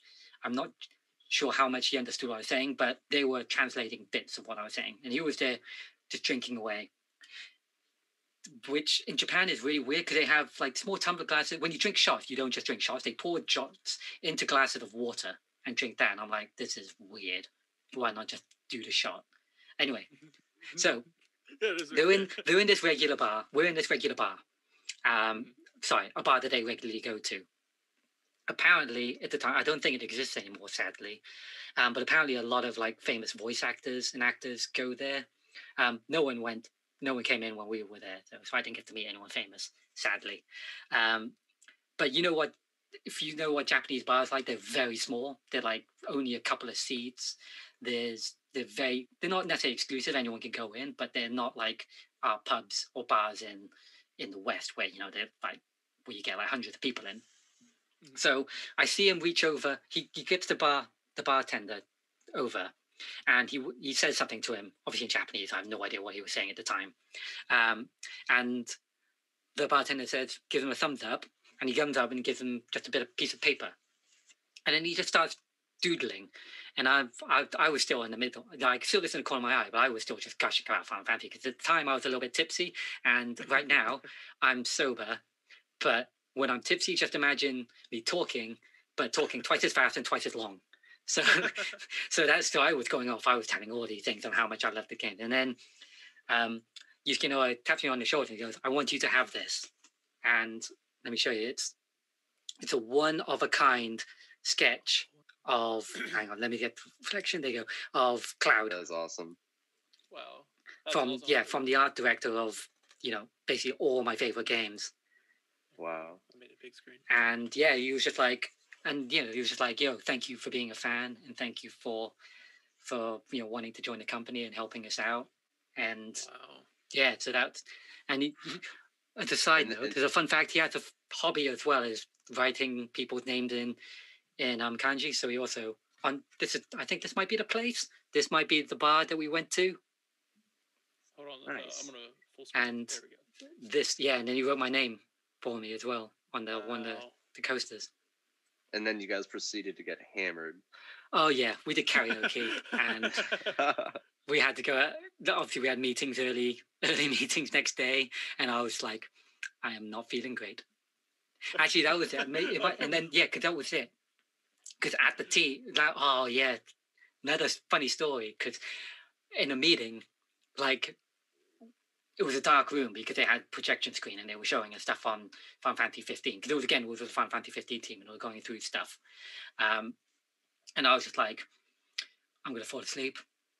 This is all really interesting. I love being here. But I'm like, oh yeah, I don't normally get hangovers, but I was just like, I don't feel like I've slept in 2 days because I was probably a bit jet lagged still. And I didn't think about what I was wearing, so I just threw on a t-shirt. And at the time, it was a t-shirt. It was like a QWERTY, mashup t-shirt. It was Final Fantasy. It was the Buster Sword in the Master Sword kind of, what do you call them? The thing where you stab it in the stone, that you stab it in the ground. So it was like a Legend of Zelda and Final Fantasy VII mashup. And nice. I didn't think about what I was wearing, so I just put it on, and we went to our meeting. And halfway through this meeting, we're having a break. I go off to grab a glass of water, and I just noticed a bunch of people were just kind of like crowding around me and just looking at me. And at first I was just like, oh, it's just because I'm the new guy. I'm from the UK team or from the European team, so they don't see us often. So it was like, whatever. And and Japanese people are very reserved anyway. So, but then it just clocked. Then I clocked. I was like, they were pointing at me. So I was like, why are they pointing at me? And then it clocked. I was like, oh no, they're pointing at my t-shirt. Because I was wearing a Final Fantasy VII t-shirt to a Final Fantasy 15 meeting. And I was just like, uh-oh, did I just do a really, really big taboo? Am I going to get in trouble for this? This is what you're going to be known for the yeah. And then, and I was like, oh no, this is not what I need right now. And then one of the staff members then comes out to me, tried his best in broken English, but he basically comes out to me and says, excuse me, like t-shirt. And I was like, oh, thank God. They're pointing at it because they like it. It's okay. And I was like, oh yeah, Final Fantasy VII and Legend of Zelda, and it was like, and he just give me thumbs up, and then everyone else was like just nodding and was like thumbs up. That's awesome, yeah. And I was like, dodged a bullet. Again with the kind of referencing back to Liam Mulvey, he had a similar story when he was on the podcast. He talked about it. How he was at this, I guess it was like script reading or something, sitting at this meeting, and he was telling, like, before it started, like really quietly, he was like, oh my God, like I'm freaking out because I love Final Fantasy so much, like you were just kind of nerding out about it. And then and he's like, okay, and then the meeting starts, and he said, and the first thing the person I was talking to does, it says, hey, we have a really big Final Fantasy fan here, and he's just geeking out. And he's just like, it's like, this is what I'm going to be known for. Yeah. That guy. That's awesome, man. It's so cool that, like you said, the developers are big fans of their own work, and obviously, video games in general. Zelda obviously is a huge inspiration. So that's awesome. That's a really cool story. Yeah, so we're gonna take a fan question. Anybody have a fan question that you guys would like to ask Dan before we Okay, So, yeah, Vinny is the he's Inferno in the chat. So if you, I'm sure he's already introduced himself, but if you see it, Inferno, that is Vinny McGovern. So Vinny's taking care of the chat. Go ahead, Vinny. Morgana Sapphire Raven wants to know what your absolute favorite game is.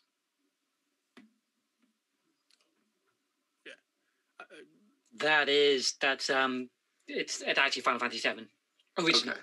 Original. I do love the remake, but OG Final Fantasy VII is my favorite of all time. So I'm gonna piggyback off that. What's your favorite party? Like who's the party you like to use the most for 7? Cloud, Tifa, and Yuffie. Yuffie, I actually I just played through it again and just beat it before I started 12 Zodiac. But man, I really liked. I try to mix it up. So as a kid, I did Yuffie Red or Tifa Red. I'm sorry, and then I decided to mix it up and did Yuffie Vincent on my last one. I was like, oh, this is fun. But I still didn't grasp like how broken Yuffie was. And then this time, I decided I was just gonna go mainline story. I was all right, I'm gonna use Tifa Barrett. I'm just gonna use like the most streamlined party there is. But like doing like the Crash Galnica and stuff like that, I was trying to morph, source farm where you morph all the mobs there and you get sources. And it finally clicked on me that Yuffie was the only character whose ultimate weapon could use morph and hit for full strength. And then I got Doom of the Living and used it on a boss. I'm like, this is the most broken character in this. This is ridiculous. I told you. Yeah. Reed doesn't like to listen to me in chat, but this is the thing. Why I never. The thing is with 7 though is because of the material system, you really can use whoever you want. But if you're gonna go full on end game max stats, then realistically every hit you're gonna do is 9,999 damage, right? So you want whatever limit break does the most hits. Right. That's gonna be doing the most. So that's why I use those 3. But to be honest, I think the first. Let me think. And after I think actually they might have been my first party that I used. So I might have just stuck, nostalgia's sake. I do sometimes swap out Yuffie for Sid. But Tifa is always in there because Tifa's my favorite. Yep. Yeah. That's my ship. That's my ship. Oh god, here we go. That's my ship. Sid's Highwind, Barrett's Anger Max, Yuffie's Doom of the Living, and Omni Slash and Knights of the Round. Those are going to be your highest hitting ones because of how many times you hit, because there's no break damage limit. So, but the thing about Knights of the Round is they actually ignore defense with every hit. So that's why they're better off earlier. But Yuffie and Barrett and everything, if you master like 9 all materias and throw them all on Barrett's missing score, he'll hit as hard as Yuffie does with her Conformer. Because he's scaled off of how much AP you have equipped onto the weapon. Okay, so like the subtle things that I love about it, like, and because obviously, like, once you get to end game, everyone's gonna hit for 9,999. So it's like from like the level like 30 to like 70 range where you can really appreciate like all the differences between characters, because that's like the period where like a broken character can kind of shine through before they're kind of like squished down to the level cap, kind of like the damage cap kind of thing. But yeah, I always find it really interesting, like debating like the parties people use. Yeah, like, let's be real. Like most people are going to do whoever Knights of the Round, mime, Knights of the Round, mime, Knights of the Round, mime. That's what everyone's going to do, right? Even though you're going to be in every battle for like 20 hours. Well, three times speed helps with that. It sure does. Well, you could actually put mime counter like 7 times on Yuffie and have Yuffie use Doom of the Living, and if she gets hit, the next time she gets hit, she's gonna use Doom of the Living 9 times in a row. Yeah. So that's usually how I beat Emerald without underwater materia. We have any more questions, Vinny? Yes, we do. We have one from Zombie Nugs, Who is your favorite Final Fantasy male and female character? Female character is Tifa, Mm-hmm. easily, Oh, yeah. without question. She's my favorite character in the whole game. Anyway, I think she is the heart and soul of that game. She's the Well, rock. I believe it could be any Final Fantasy. Oh, any Final. Well, actually, to be fair. Oh, to be fair, Still then it's still Tifa. Okay, I Tifa. figured. Followed by Yuna, I reckon. Yeah. Mm-hmm. Yeah. And my favorite character. Ooh, this is a tough one. Okay, It doesn't have to be lead. I don't think. But Yeah, just any. There was no Uh, specificity, but yeah, it could probably be any Final Fantasy male character. Okay, I got it. So protag. Okay, my favorite any character is Zell. I just Yeah. love Zell. hey, I just love Zell. Zell.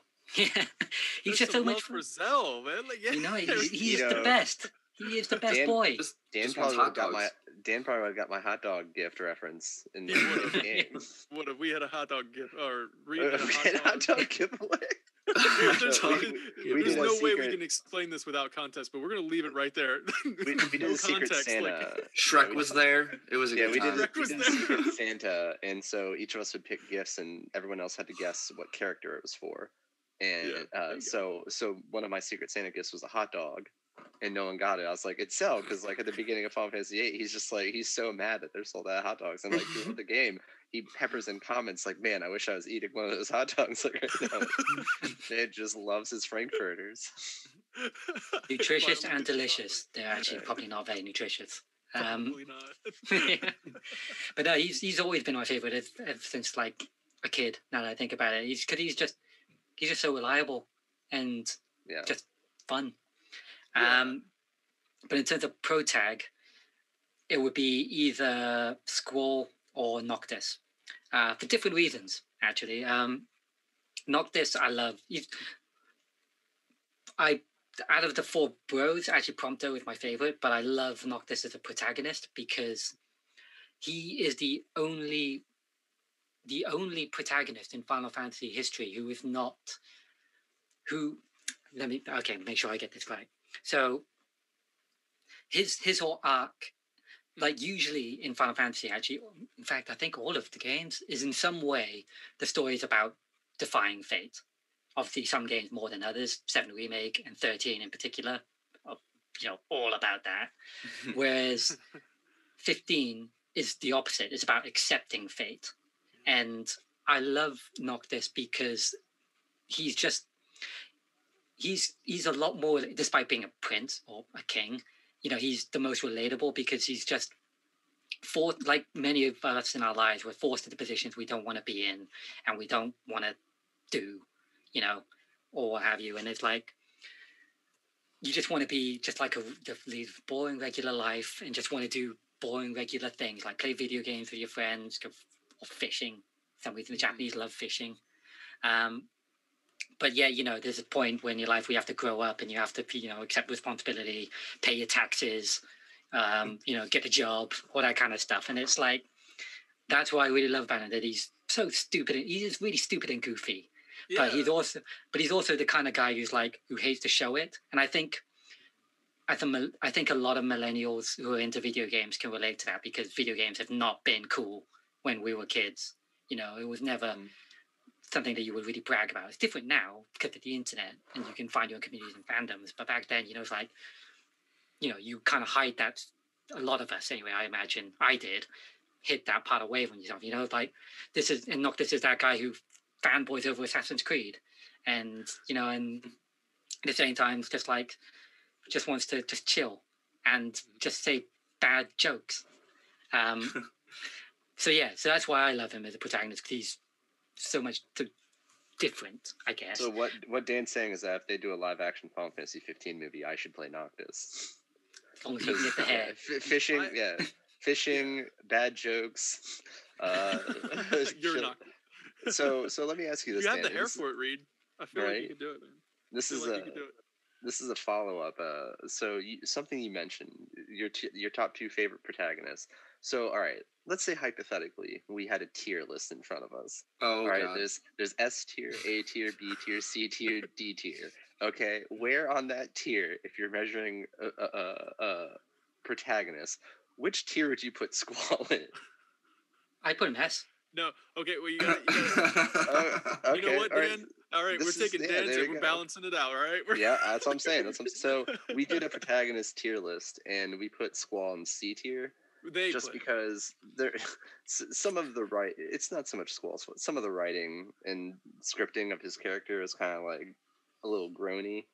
I love Final Yeah. Fantasy. I love Final Fantasy 8, but like there's one scene in particular I can never get over where you're leaving Timber after like the when Cypher crashes the broadcast and all that gets taken away and stuff, and they think he's dead. And Squall's like thinking about like Cypher being dead and stuff. He's like, someone's like, "Oh, Cypher was like a nice guy or something," and Squall just like stands up and like does one of those like arm slices to the side. And he's like, "I won't be talked about in the past tense." Yeah, thank you. You did it at the exact same time I Won't be did. talked It was like, "I will be talked about in the past tense." I was like, "All right, come on, man." And come for on. that alone, they put him in C. Right. So C all right, so yeah, so here's what we're gonna do. If Dan, out of sheer respect, since he's been fanboying with us all day, his opinion matters. So I am going to invoke C tier. a revote on Squall. Wait, hold on. And we can move him. Hold on. My A trust in revote. him is going to be based off of this. Where do you put Vaughn? Oh, yeah. Wait, what? How low does it go? How Not that he's Yeah, D tier. goes down to D. I put him in D. Yeah, there you Yeah. go. That's Okay, so yeah, Squall's see, S tier. We're on the same page. Squall's Yeah. S tier. The thing is about Vaughn though, is it's not that he's a bad character. It's just that he's along for completely the ride. he's inconsequential. If Yeah, he wasn't there, exactly. it wouldn't matter. The really. game wouldn't be any different if he was there. Yeah. I mean, yeah, he's like a tauntaun. Like Star Wars, He's a or tauntaun. Final Fantasy 12 is so heavily influenced by Star Wars. Like Yeah. Balthier's Han Solo, like all these. But like, yeah, he's basically just like a tauntaun, or he's like Jar Jar I wouldn't go Binks. that far. He's He's Jar Jar Binks. Yeah. he's a New Hope Luke Skywalker. Yeah, I mean Literally, that's how because- they. Yeah, Would- Because think about it, because he's one along for the ride, Luke, just like Luke, but is also he's purely there as like a vessel for exposition. You put yourself in him because the world of Ivalice is already set up. It all has its politics, it all has its law, and you get thrown in there. You're like, what the fuck is going on, right? So he's there to be like the doe-eyed boy, like Luke Skywalker, when he's like, "What's a Jedi?" And he's like, and Van's like, "Who are these guys? Why should I be doing Right. this?" So then Balthier is just like, "You're doing this because of this. Hop to it." I just like Yeah. him. I just like He's to the picture Luke Fran as Skywalker that Chewbacca. Yeah, So, that's- the So- animal. Yeah. Are you saying we are Vaughn? yeah, we're Yeah, supposed to exactly. be. So Yeah. we're D tier. All right. That hurt. That hurt. Well, I mean, Narratively speaking, would- only yeah. narratively speaking. Yeah, would you put your? I mean, you can't use materia or magic or anything like that. Come on, Vinny. If I was in final, I True. feel like if I was in one of their worlds, I would adapt very quickly. Vinny, if I'm there's all about. I've been waiting for something if like there's that to a fi- happen. I've there's been a waiting for this moment. if there's a turn-based firefighter RPG, you'd be S tier. To Like, be fair though, Vaughn has a rockin' six-pack, and I don't. dude, So it wasn't about you. one of my gifts. So for the Secret Santa, one Does of my have that gifts on was going to be a can of spray paint because in the original Final Fantasy 12, his Oh, yeah, pack yeah, looks yeah. like it's like Spray spray painted painted. on. So it's like I just imagine like people wake up in the morning and they put in their hair gel. Like the first thing he does in the morning, like Donald Trump's spray tan, is he wakes up first thing in the morning and sprays on his six pack. So we have another question, which is from Morgana Sapphire Raven, and she wants to know what is your favorite moment in Final Fantasy VII.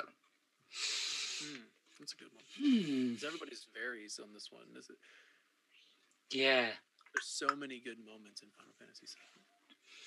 This is a really good question. Yeah, I mean, there's a moment for every like I- what I I think mean. for like while Dan's thinking, I'll buy him some time.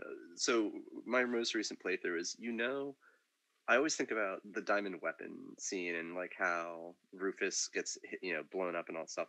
But Oh yeah, you're poking it in the toe, and it's just like, yeah, I'll fight you. I feel like every time I see that scene, like that whole series of scenes, I feel like every time I watch it, it's different. Like it's never how I remember it, kind of thing. So having just done it again, like the scene with Sapphire Weapon, man, I feel like it's a very clear homage to Godzilla, because when he's coming out of the water, it's the same thing where he has like the scales and like his back is slightly protruded through, like, and everything like that. And just that scene is so badass. And then Diamond Weapon just getting blasted after he fires off his volley and stuff, like I watched it, I was like, I swear as a kid it was like different every time, but Sapphire Weapon getting his head blown off is just, man, that's a pretty awesome. Shinra is it's so hard to like label them, because throughout the story, like the barrier around Northern Crater, like they not only does Sister Ray blow off Sapphire Weapon's head, blow a hole through Diamond Weapon and kill him, but in the same blast destroys the barrier around Northern Crater. So you literally are partnering with Shinra. Yeah. I mean, you become buddy basically, Reno and Rude. You just, every time you fight, it's like siblings. So you like scrap a little, and they're just like, we're done for today. And, like, walk away. And it's the whole thing with Kate Sith as well, right? And Reeve, because he's an employee. Mm-hmm. I think my favorite would be it's something under the that is a really badass moment, to be fair. I kind of tend to like my favorite moments are like kind of smaller bits, because everyone, like, there's obviously the huge temporal moments, like, obviously what happens to Aerith, the falling into the live stream, which I think when you discovering that is actually that is a really big. I won't say. You know what? Yeah, I'll give you a couple. So one of them is when Cloud and Tifa fall into the live stream, because not only do you find out their true history, but it's also, I like the narrative symbolism and the journey of piecing yourself back together, right? Because I think everyone goes through moments in their lives where they like, feel like sometimes giving up, right? Whether it be from extremes, or just from a bad day's work, and you're just like, why do I bother? And it's like going through that with someone and being able to pick yourself up, I think is really powerful. There's the counterbalance that the bit in when you go to Wutai and you're like, when you see Reno and he's like, man, I'm off duty, leave me alone, and you're like, oh, okay. So it's like, just like they're like regular guys, like, so it's like we don't go after you because it's personal, we just do it because of our jobs, because we have to. But like, I'm on holiday, I don't give a shit, you know what I mean? Like that's like probably one of the most human parts in Final Fantasy VII. And then of course then you team up when to get to rescue Elena and Yuffie. And Don Corneo getting, I just love how he like just stomps his hands off the cliff. He Mufasa's him. Yeah. he gets Mufasa. So and then I was going to say that there's also I just saw in the chat, obviously my namesake is in the game, so that's obviously a big favorite. And again, very special moment between, I guess, father and son. Mm-hmm. But I also really like just before you go to the Northern Crater, and the high wind, you get the jetpacks and you go shooting off and start at District 3.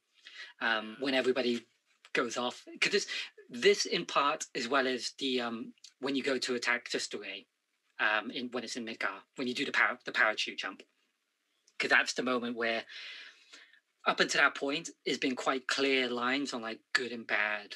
Well, not it's easier to distinguish between the good and the bad. Shinra bad, what they do is bad, blah blah blah, and it's like, and then the things that they touch upon a little bit more in the remake, when Barrett's like saying like, oh, these Shinra employees, they're complicit in all of this, right? And it's like, and then it's when Kate Sith and Reeve are, pleading with the team, like, look, you have to come and save the people of Midgar. When really it's like, well, no, we don't have to. and all that. So it's like that decision to be that moment where they're like, no, we're going to do it because it's the right thing to do. That real proper hero moment. And then the bit afterwards when everyone leaves the High Wind is like why come back? Because it's a suicide mission as far as they're concerned, right? Yeah. Why come back when you could spend it with your loved ones and your family? You know, Barrett, especially with Marlene, you know, like why waste that time when you're gonna just go off and die? And that camaraderie, like that's when the team really feels like the most team, because they don't always feel like they're a close knit team, especially when some of them, you know, steal from each other, they backstab each other, they beat each other up. You know what I mean? So it's like, and then the bit when the crew as well, when Sid's, you know, holding on to the controls, he's like, I can't control the High Wind, and all the crew comes back and they help him out. He's like, what the fuck you doing here? And he's like, no, boss, we can't leave you. He's like, you got the stupid dumbass shits. And he's like, but thank you. And he's like, Well, but we all go off together. You know what I mean? It's like that. Yeah. Yeah, that's probably those are my favorite moments. That's awesome. The Red 13 and Seta, that's always going to be my favorite. Just that moment. My two favorites, they're both dramatic, but they're dramatically different. With Nanaki and Seto, it's just, it was touching. It was heartfelt. And then the moment when Tifa wakes up in I think it was Junin. She wakes up. Yep. And the shutters are down and Barrett's like, it's been like 2 weeks or something like that. And Tifa was just like, did we stop it? And he opens up the shutters and you just see you see Meteor like on its way, and it had like a very Armageddon feeling. And the world map music gets like so ominous after that too. Exactly, like everything changes. The when you're in the world map, the sky is auburn, like ambery, and the music just kind of sounds like we've been defeated type of music. It's just very like solemn and like that was dramatic because you see Meteor, the shutters open. Barrett doesn't even say any words. He's like, there's no words I can use to describe the situation that we're in. I'm just going to show you. And he opens the shutters and Meteor's coming, and it's kind of like Sephiroth won. You know, you have that feeling of like the bad guy won. So I thought that was like a really dramatic moment in the story. Mine's always going to go probably to the iconic scene, just because, you know, when playing it as a kid at like 7 years old. Everyone. I'll never forget seeing that for the first time. Dude. You already know where I'm going with it. Sephiroth walking through the fire, like that's just going to be the whole Nibelheim incident. And as I got older, the entire Nibelheim incident became my favorite moment, I think. But just the imagery of Sephiroth turning around and walking through the fire is probably the coolest moment in like video games for me.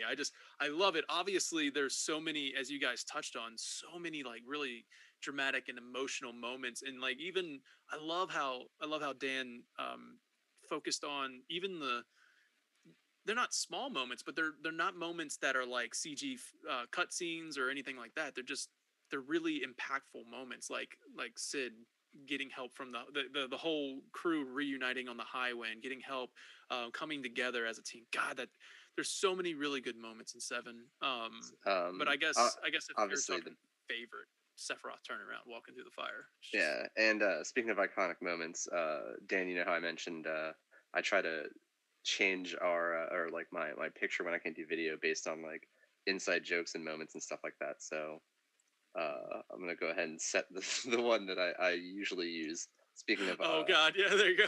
Speaking of iconic moments. Spoiler, I guess, for anybody who hasn't played 7. Who hasn't? we had Well, at least you look happy. What's happening? Or was just surprised? Like, I guess. Yeah, was surprised. It's more just wide. Yeah, it's more wide-eyed. So it's the moment. This is the moment I first feel the tip of the sword touching my back. This is like that moment. It's cold. It's like it's cold. I got a bad feeling, guys. we need to make that picture of Reed's face, one of our Twitch emotes.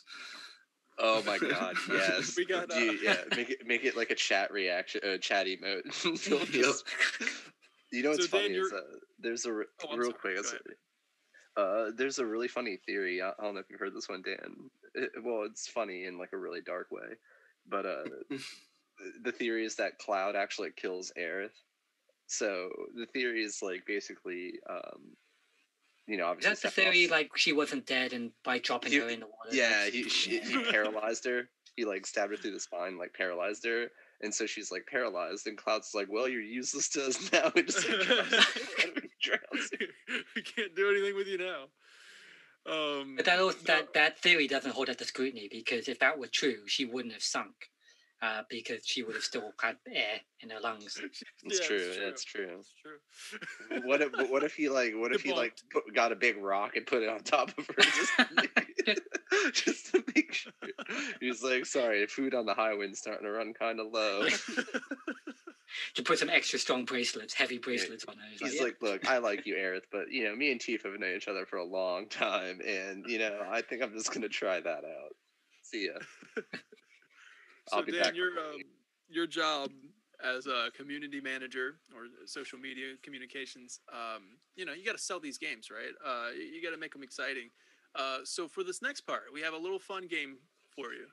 It's this one's gonna be a short Mad Libs here, but you're gonna have to sell this one. You're gonna have to really we're gonna give you a synopsis of a Final Fantasy, but we're gonna have you replace certain words within the synopsis. And then I will have you read back this new synopsis, and you'll have to hype it up as the community manager would do. So Vinny, since you have created this one, would you go ahead and we can even ask if you'd like, you can have chat fill in the blanks as well. They can give you suggestions. So please participate. We'll ask you for a word such as like a person, a verb, things like that. And chat can kind of chime in as well. So go ahead, Benny. Okay. So Daniel, you'll have to look at chat because I'm looking at my notes. I can't look at both. Before we begin, Zombie Nug did have a question. I'm sorry. I want to get this one in there for you, Zombie. This is he says favorite song in Final Fantasy. Yeah, I'm gonna be this Tifa's theme will be my favorite track, but Nice. otherwise, oh god, but the end is so that's my go-to, because it's beautiful, and it sums up the character, and it's to me one of the most iconic tracks in all of Final Fantasy. I mean, but there's so many, right? So, One Winged Angel, Aerith's theme. Yeah, I think Phase- I mean, all the classics from 7 alone. It's Genova. Genova theme is by far my favorite. I gotta say, the Cosmo Phase- Canyon. Phase 3, yeah, Phase 3 of Genova Dreamweaver, when God. because it's like kind of it like crescendos at Phase 3, and it finally gets you the classic Genova when that hits, like, and it, oh man, that is the most hype. It hit because and when it first started, I was like, oh, You're waiting for okay, so I see what they're doing. There's little subtle nods to Genova music going on, and then Phase 3 hits, and you hear the doo doo doo doo. I was just like, In the timing as well. In that, yeah, it's so considering good. what's actually going on in the game and in the battle, it's just like, yeah. it's so good. But that's the Alright, thing, so actually, Tifa's with I mean, got to give props to the whole 7 remake soundtrack, though, because doing what they did with the originals, and it's just phenomenal work. I mean, I had, before it came out, I had doubts they would be able to pull it off, but they went above and beyond, as far as I'm. Oh, it was absolutely so good. Barrett's hometown song is underrated, is what Zombie says. No, I do like. I do like Coral? Coral. Coral that kills people. Is it Coral or Corel? I thought it Coral. I've always called it Coral. Me too, but it's Corel, right? I thought AL. Is it AL? I thought it was EL. Anyway, that's unimportant. It's so yeah, we'll go back to the Mad Libs portion here. Zombie, Stay. It Stay is active. Korra Cool, with an man. E. You can give your suggestions as well. My bad. All right, go ahead, Vinny. All right. So That's okay, Dan. We had Square Enix and we had Yeah. We're always gonna Titus. pronounce it. We're always gonna pronounce it like we did as a kid. Like for example, as a kid, I always called her Aries. So like when they changed, Mako. yeah, and Mako. Oh yeah, I always. To be honest, I used to say Mako. I said Mako too. When I first heard it in the remake, I was just like, like the shark man. yeah, I was like, Mako. I was like, okay. All right. Yeah. Let's Okay, so we need a person. So wait a minute. Can What you was run through the rules with me again? Okay. Okay, so this is okay. This is just going to be a synopsis. It's a really short synopsis of a Final Fantasy game. Oh, so I just give suggestions for what? Yeah, just give suggestions. And Whatever. We're for gonna the person. replace. So if we ask for a noun, we're gonna replace a noun from the synopsis of the game with the noun that you give us. Okay. And then you're gonna read through it with all the janky wording put in. And Okay. Yeah, so it's gonna be all over the the place. more wild the word, the more funny the word, the better. And then also, after you read it, you'll have to tell us what game it is. Okay. Yeah, you gotta guess what game it was. Right. Okay. So was it a name? A name was what I wanted. Yeah, a person, and it doesn't have to be from Final Fantasy. It could be a fan favorite. Apparently, it's Rosie O'Donnell. But yeah, it could be Or anything Dwayne you Rock want. Johnson. Yeah, that was a good one. Olong Johnson. Yes. Olong Johnson. That's incredible. Vinny, are you filling this in? Yes. Okay, good. All right, and now I need a verb. Time to judge Vinny's spelling. He's not in our group though, or not in. Fisting, or to fist. What? No, that's perfect. It's like punching. Great. It's like punching. Yeah, exactly. Right. Okay, so now I need an event. Final. Armageddon.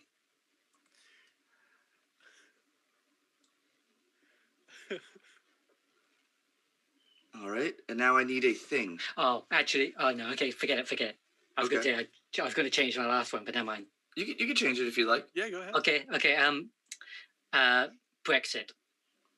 Brexit. Brexit as the event. Let's make the I'll There rep we go. my home country. Yeah, this is gonna be the UK Final Fantasy UK's synopsis. I Now hope I it's need really tragic. Just make a Brexit. now I need a thing. An onion. The humble onion. It's like he's finally like, yeah, it's my time to shine. I need a verb ending in ing.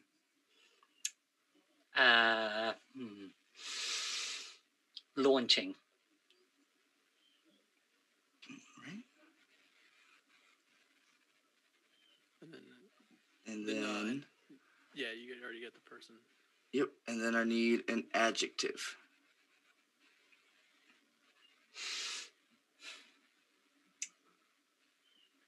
Gracefully. All right, I'm coming up with my own story with my words in my head now. All right, I'm gonna change gracefully to graceful because that'll Oh fit yeah. evenly. So- Okay, so now I'm gonna send this to you, Daniel. Okay, I was gonna say you know how to send it in on Zoom, but I can take it as well. Well, I'd have to. You want me to type it into the chat? All right. You guys talk amongst yourselves while I type this because it's probably gonna take like a minute. Oh, you can't just highlight. I'm I on think my you wrote phone. it down. I'm on my phone. I said that in the beginning. Oh, yeah, got that's you. why I Okay. can't look at chat unless you want me to just send it to you. Yeah, send it to me in the Facebook message, and then I'll send it. Alrighty.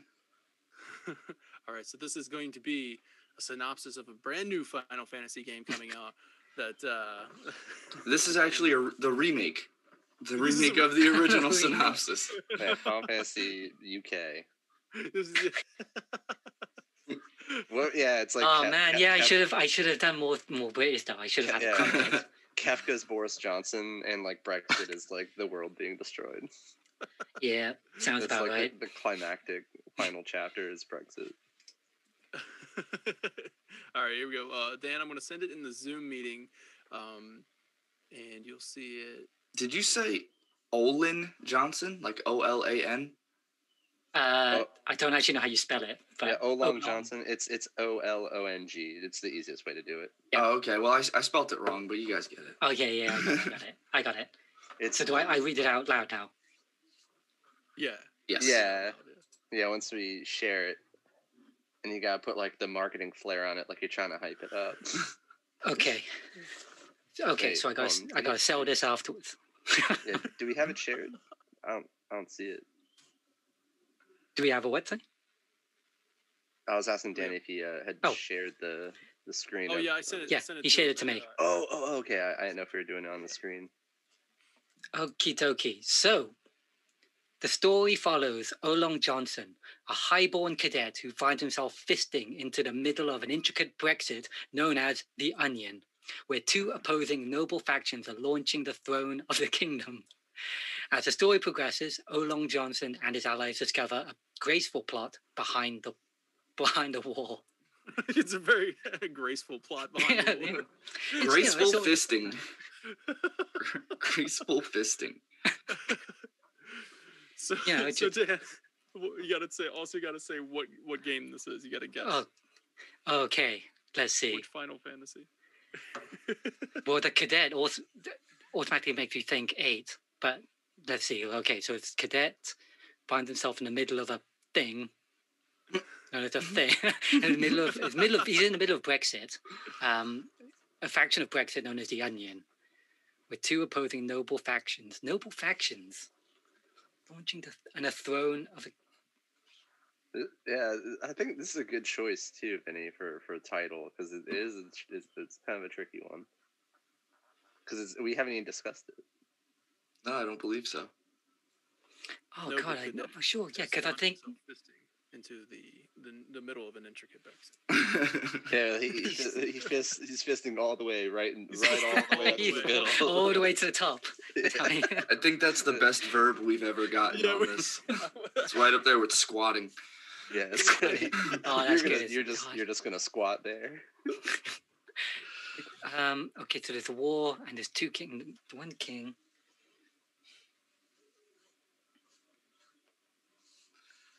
I actually don't know. I gotta think. Okay, let's see. Can we give him one hint? Because I gotta. Yeah, we can give him a hint. We'll give him we'll give you a lifeline. Yeah, it's not mainline. It's not numbered. It's not numbered. Oh, not okay, numbered. okay.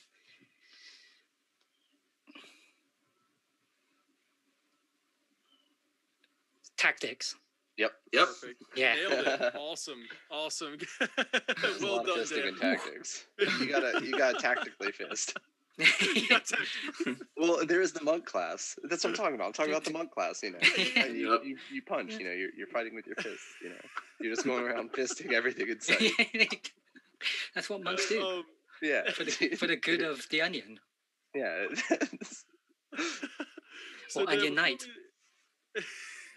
Well, we're obviously. I'm good to keep talking as long as you want to keep talking, Dan. Because obviously, this is awesome to have you on the show. I really enjoyed hearing your stories. So from this point on, it's up to your discretion. I don't want to, hold you too much longer than you were anticipating. But if you don't mind, I would love to know a little bit about what you're up to now. We talked a lot about Square Enix and your time at Square Enix. Obviously, you can't talk too much about what you're doing now, obviously, but you're now at WB Games as the social media communications, international social media and communication manager. So if you care to tell us a little bit about what you're doing now, and we'll close it out. Yeah, I'd love to. I am, working on, as I mentioned, like at the beginning, helping our local territories and our offices with their social media activities for basically, all the Warner Bros. Games titles. So if you would all like to pre-order Back 4 Blood, Lego Star Wars: The Skywalker Saga, Gotham Knights, Suicide Squads, Kill the Justice League, and Hogwarts Legacy, that would really help me out. So all of those games, I'm extremely excited for. I'm a huge fan of Arkham Knight.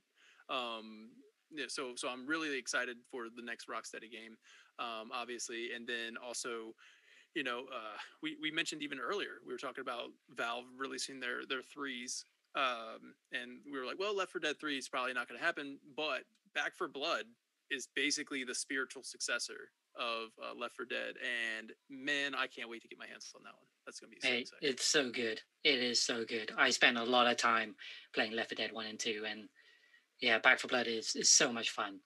I take it you weren't. We ran a closed alpha back in December.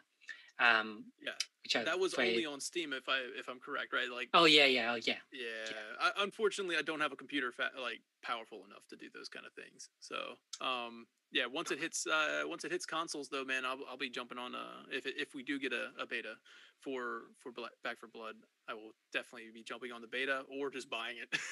I'm just really excited. Me and my friends are gonna love that. We played a lot of Left 4 Dead 2. So yeah, man, so many exciting things coming from WB Games. Yeah, awesome. It's funny actually, because after leaving Square, this is one of the most weird cosmic ironies. The first game I worked on was Hitman 2, and obviously IO used to belong to Square. They were owned by Square, so it's like I had to leave the company to work on that franchise. And yeah, it's just there's so many cool things we got in the pipeline at WB. So many. Well, I mean, all of our games look so good, and I can't wait for people to be able to play them. Back 4 Blood, especially, because that's so much fun. So much fun. And that's coming out. Well, before we know it, I say that I'm like, oh, that means like, oh, my work is gonna get very, very busy. Yeah. Really cool, man. Well, Dan, I really, really appreciate you coming on the show today. It's been a lot of fun. If anything, man, it has just been a blast to, talk about Final Fantasy with you. Fanboy it up. Yeah, fanboying about it too. Actually, if I can go full circle on one thing really fast, so we're taking fan questions. This is my fan question. So I've alluded to it. We were kind of fanboying over anime and stuff before the show started. So I'm going to put you on the spot now. Last thing I'll do. What is your all-time favorite anime?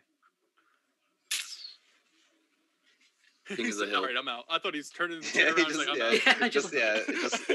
Dan Seto has left the call. Oh, my connection. I'm losing. I got disconnected. Can you hear me? Oh, just doing the static noises. Mine's Pokemon. I'm just kidding. SpongeBob's a pretty good anime. Legit. Mine is Death Note. Yeah, the thing you see, because I'm not that well versed in anime.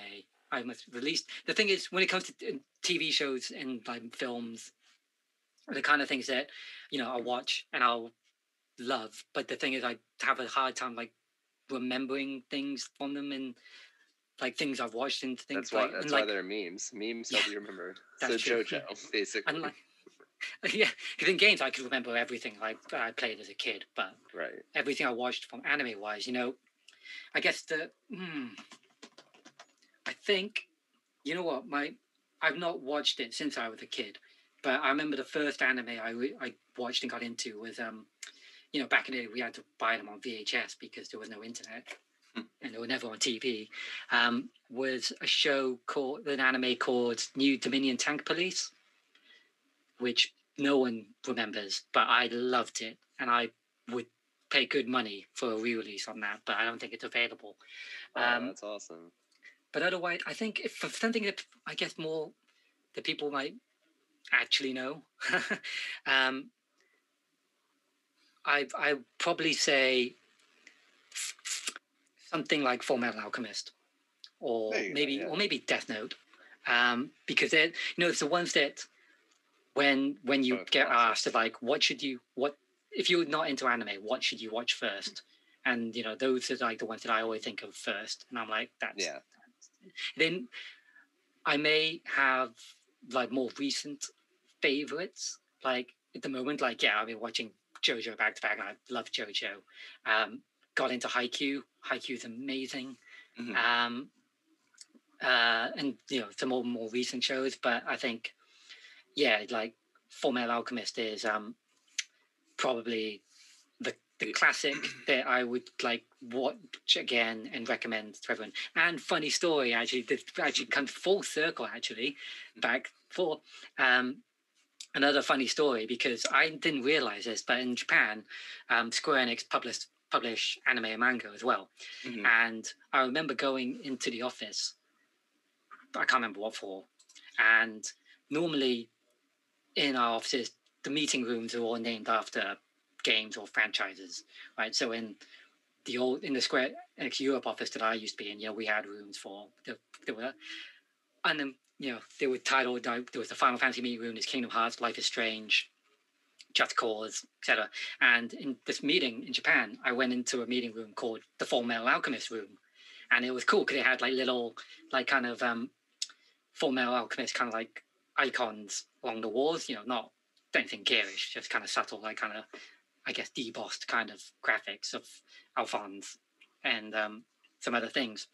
And I was like, why is this called the Full Metal Alchemist room? It was like, oh yeah, and they were like, oh yeah, we made this. And we were like, what? I had no idea until then. That's awesome. If Full circle. my favorite anime, like all around, is probably The Disastrous Life of Psyche K.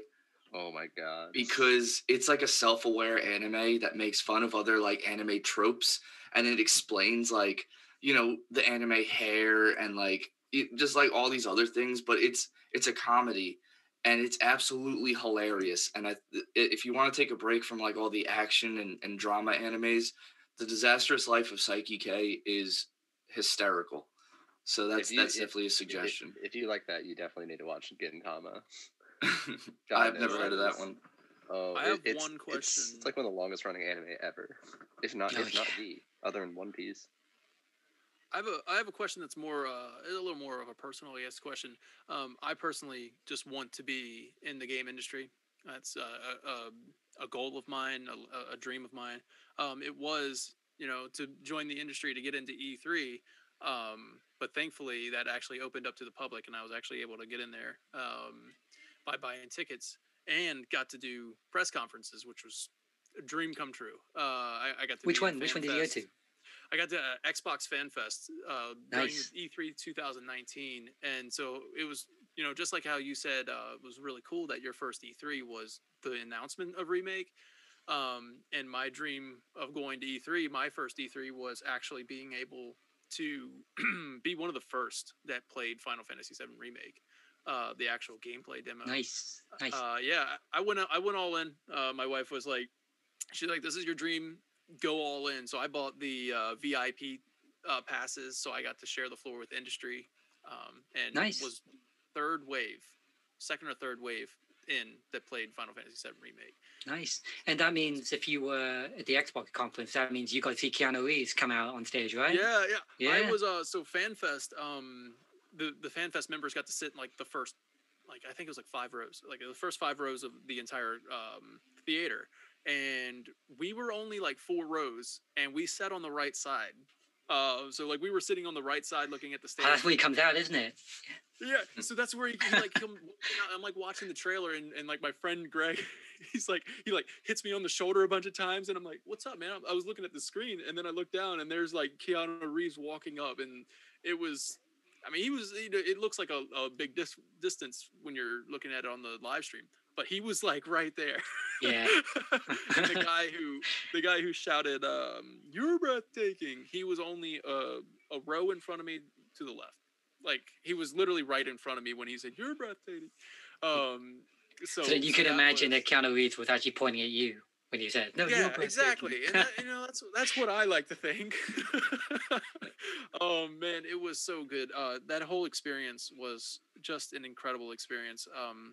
Not to go on too long about it. I don't want to bore you with it, I guess, but I mean, I got to meet Phil Spencer. I literally met him 3 times because through FanFest, through our VIP passes, he did an exclusive CEO talk with us. That's cool. I didn't realize he did that. That's nice. Yeah, the CEO of ZeniMax, actually, who sadly passed away.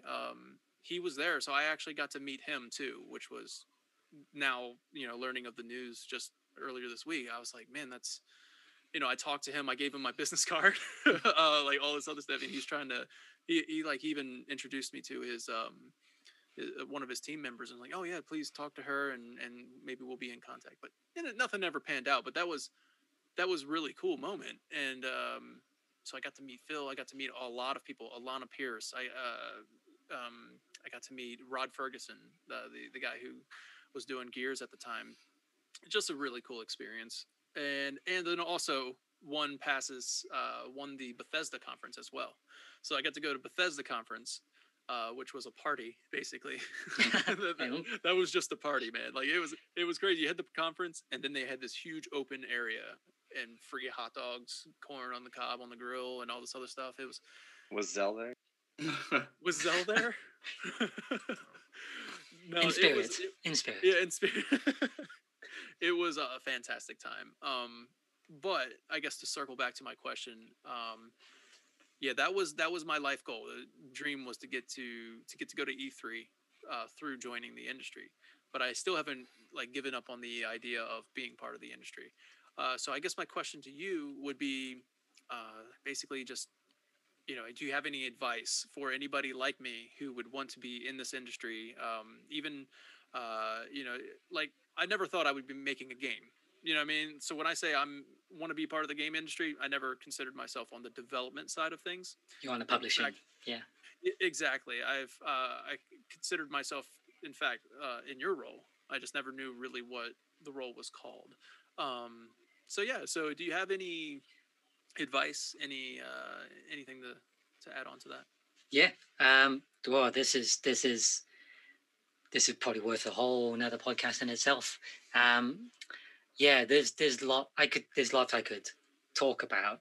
I think instead of waffling on for ages, I think there's a couple of key things. There's a couple of things that really I think would really help. And some of them, it might sound obvious, but you'd be surprised how many people don't consider these things.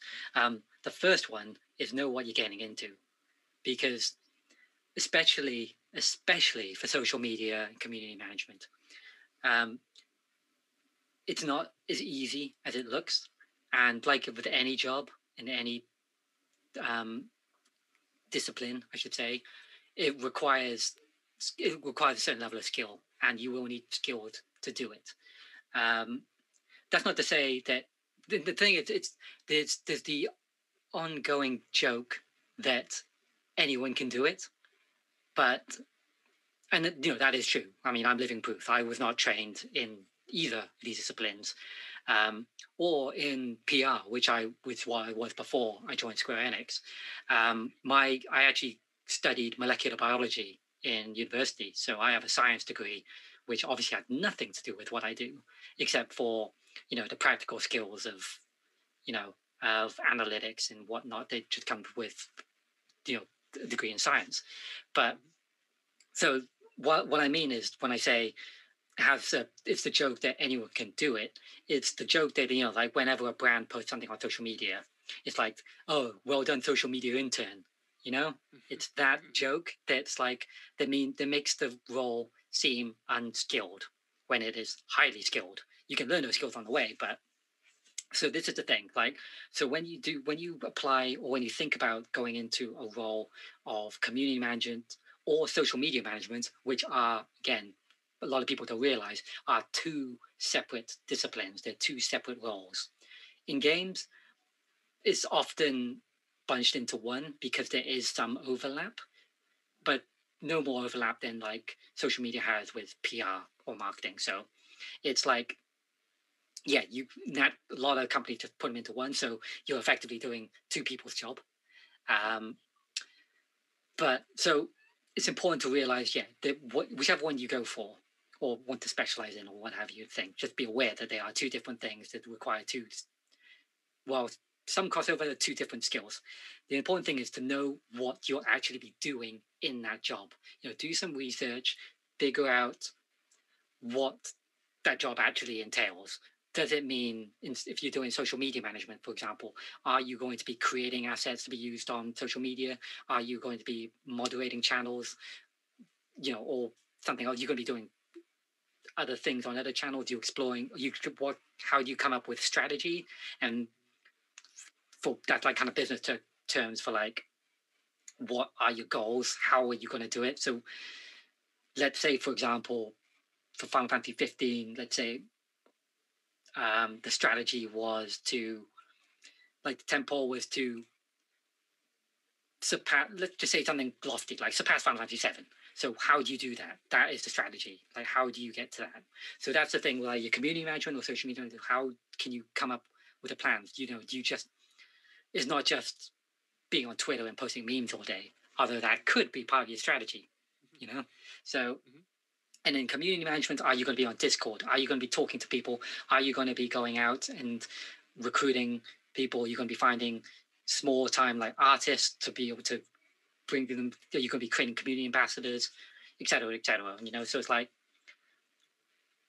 a lot of people think when they go into these giant kind of jobs that, one, like I said, it's easy and you just go in there and then you just talk to people all day, but there's a lot more to it, and figuring out what that is. And the annoying thing is that it will be different for every company you apply to.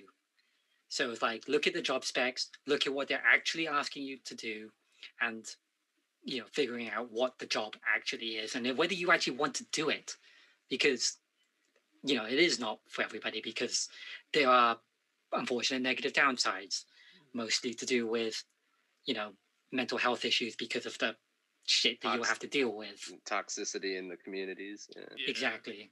And all that kind of stuff is like, it's sad because you shouldn't have to have thick skin, but it will really help if you had thick skin and all that kind of stuff. But anyway, that's not necessarily part of, I'm going on a tangent now. So yeah, know what the roles are. Yeah. And then on the back of that, this is the big one. This is the one that I always tell everyone. Apply. Just apply for the job. So many people see the job spec and be like, oh, no, I can't do that. But I'm like, but you want to do it. And he's like, and I'm like, so what are you here for? What are you doing? Right? So it's like, the way I got into all of my jobs, my foothold into the games industry was a little bit different. It was actually, but it was still just applying. But I discovered it through a tweet. Actually, it was for a PR agency, and my best friend saw it, and she knew the person in the agency, so she put my name forward and recommended me, and that's how I got in. But really, it was just applying. Square Enix, I just applied. Warner Bros. Games, I just applied. And that's the one thing that people don't do. They can't, and that's the thing. Like, if you don't apply, how are you going to get the job? It sounds dumb, but that's it. And attached to that, unfortunately, there is an unfortunate thing that it's more complicated than people assume. But whenever you see like these job specs, there's a lot of the time, they ask for like 3 years experience for like an entry level role, or 5 years experience for this. And the important thing is just ignore it. Just ignore that. Apply anyway. You have nothing to lose, so just apply. And the important thing to remember, the reason why it's there is usually because the team, like the team is probably quite small. A lot of these companies are a lot smaller than people realize. So there's only like a couple of people. You got a game coming out. You don't have the time to train people from scratch. So you just need someone to at least sort of hit the ground running and only train little bits on the way, because no one has the time to train them up. And that's because they don't have headcounts to hire more people, blah, blah, blah. So whatever, it's not just to get, rinse people for money, although that probably is for some companies. But the important thing is that is not the be all end all. And whenever I've been involved in hiring people, we always put that in. That's always put in there by HR. But the hiring managers never really look at it. because what it is more than actually stipulating you have to have this amount of experience is it's a filter. Because if you see that and you say, I don't have 5 years experience, I'm not going to apply, what you are signaling to the company and to yourself is you can't do the job, or you don't believe you can do the job, which I guess is more important. And if you don't believe you can do it, then you're not going. One, you're probably not going to enjoy it, and two, you're going to struggle and the stress and all that kind of stuff. So you have to have the self-confidence to believe you can do it. And you just look at, all you have to do is ignore that, look at a job spec, figure out what exactly they're asking, and say, can I do this? Yes or no? Yes, yes, yes. But do it. Then just apply. And if you don't have the experience, go and get it.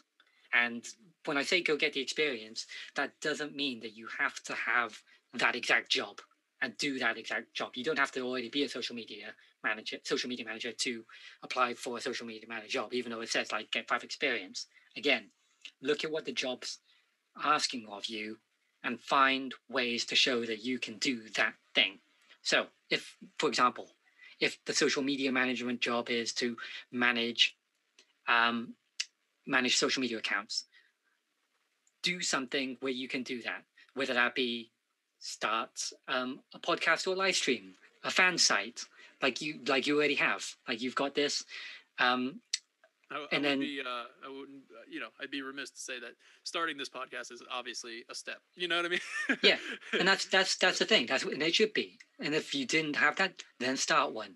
If you're being a community manager, get involved in communities, get involved in like some Discords, become a moderator, moderate those channels, set up a fan group, organize stuff. Mm-hmm. Yes, you're not going to get paid for this. Yes, it may not lead anywhere, but at the same time, if you really want to go the distance, you're going to have to do it in some way, shape, or form. And it could be a side hustle. I say side hustle, probably not going to be paid for it, but what I mean. So like you can do it in your free time, your lunch breaks from your regular job. But that's what I mean when it's like you don't have to actually do the job to have that experience. On the internet, there are so many ways to show that you can do the job that's been asked for. Like when I applied for my role in PR, like I didn't do PR. I kind of knew what it was. I did some research and figured out what the job was doing. But then I just looked at, my current CV. I worked at retail at the time. So it's like, so what's the PR spec? It was an entry-level role. And basically, if I remember correctly, the gist of it was kind of like you're going to have to communicate to press, influencers and content creators weren't a thing back then. But, you'll be talking to the press and convincing them about your game. And I'm like, well, I do that every day because I worked in game retail and I was, convincing people to buy a game. So it's like, that's obviously not a direct thing with PR, but it's the same skill. It's still talking to people and convincing them why they should buy or cover your game. So it's things like that. And everybody has life experience that you can extrapolate into almost any job. You just have to be able to know how to word it properly and how to sell yourself in that respect to make it known. And my final bit of advice is start small. If you want to get your foot in the door, you're very unlikely going to be able to walk up to Bethesda's office and be like, hey, give me a job, even if it's an entry-level role. It's like, hey, give me a job. It could happen, but you're much more likely, and there's much more vast opportunities if you look elsewhere. Look at smaller studios, look at indie studios, and like I said, like I started off in a PR agency. That is a great place to go. Look for PR agencies, social media agencies, creative agencies, because they will get your foot in the door. Because by nature of agencies, they work with a lot of clients. And if they happen to be in the gaming space, they work with a lot of games publishers. So you'll get to network a lot. You'll get to, see a lot more. And in terms of actual practical working experience, there are 2 ways to get the fastest experience in the shortest amount of time possible. One is working in an agency. Because of the nature, because you're working with so many different clients and they'll ask you to do so many different things. within a field, that you will be naturally be. It's great because you get touch and handle so many different things. So talking from my own experience, when I worked in the PR agency, we worked with Warner Brothers. They were one of our clients. So I worked on the UK PR for Arkham City. We worked with 2K. So I worked on Borderlands 2. We worked with THQ back in the day. So I worked on like Saints Row the Third. I worked with some indie studios. I worked with Sega on Sonic All Stars Racing. So it's like you'll get so much experience from that. Yeah. And the other one, which is a lot harder and a lot riskier, but is to work in a startup. Find like a tech startup or something. And that is obviously risky because startups aren't guaranteed to last. And you won't have much guidance. You're literally going to have to be learning. You have to be very self-motivated and learning on the go on yourself, because everybody's in a similar position to you. So you're like, well, what are we doing? We don't know. You just got to figure it out as you go along. Yeah. But the bonus on that is that there is no faster way to progress up a career ladder than at a startup, because you have to. Because one, you have to be pushing off. You have to do the work, because otherwise you're going to lose your job and the company's going to go under. But also because you're the only one there, well, as soon as you bring on someone else, you're de facto going to have to move up the ladder. So because you're going to have to start leading that team, because you've been there and you've been trained and blah, blah, blah, blah, blah. So, and that's actually true for people within any industry at the moment already as well, because there's a unfortunate circumstance right now. Circumstance is the wrong word. Situation where, due to generations and people working longer, not retiring, it can be difficult to progress up within a company, because you can't progress because the person above you is still there. So unless they leave, you can't progress. So you have to move to a different company to get a promotion. That's fairly common, unfortunately, in games and outside of games. In employment in general. But you go to so if you're in like a middle management level role, and you want to go to like a senior or even further, like director level, you join a startup, boom, you're going to have to climb that naturally. It's part of that. Again, risks involved and whatnot. So yes, those are my tips in a very roundabout. I'm not sure if they were very specific or really that helpful. No, but I really appreciated it. I thought they were really good, because when you think about especially the application one, when they're saying like you need a certain amount of experience, I think in my mindset, and maybe a lot of other people's mindset, when you see that, you're just kind of like, oh, if I get into the interview and they say you check that you hit it, or like you did this, like where is it at, and then you're just like, I didn't. I don't really. You know what I mean? Like, well, that's it. That's the thing where you've got to kind of not blag, but yeah. Obviously, I'd spin it and just be like, oh yeah, I've done a podcast for so long. I do all the graphics and stuff like that. I'm graphic designer and all those. And you can kind of spin it towards you to make it work for you. But I think the fear, I guess, is getting into the interview and then they're kind of calling you out on it, and you're just actually, you just brought off a really good bit of advice I have for that kind of situation. So when you're doing the application, everything should feed into the next stage. So when you have your CV or your resume, the purpose of that is not to say everything you've done, although that is what a lot of CVs are.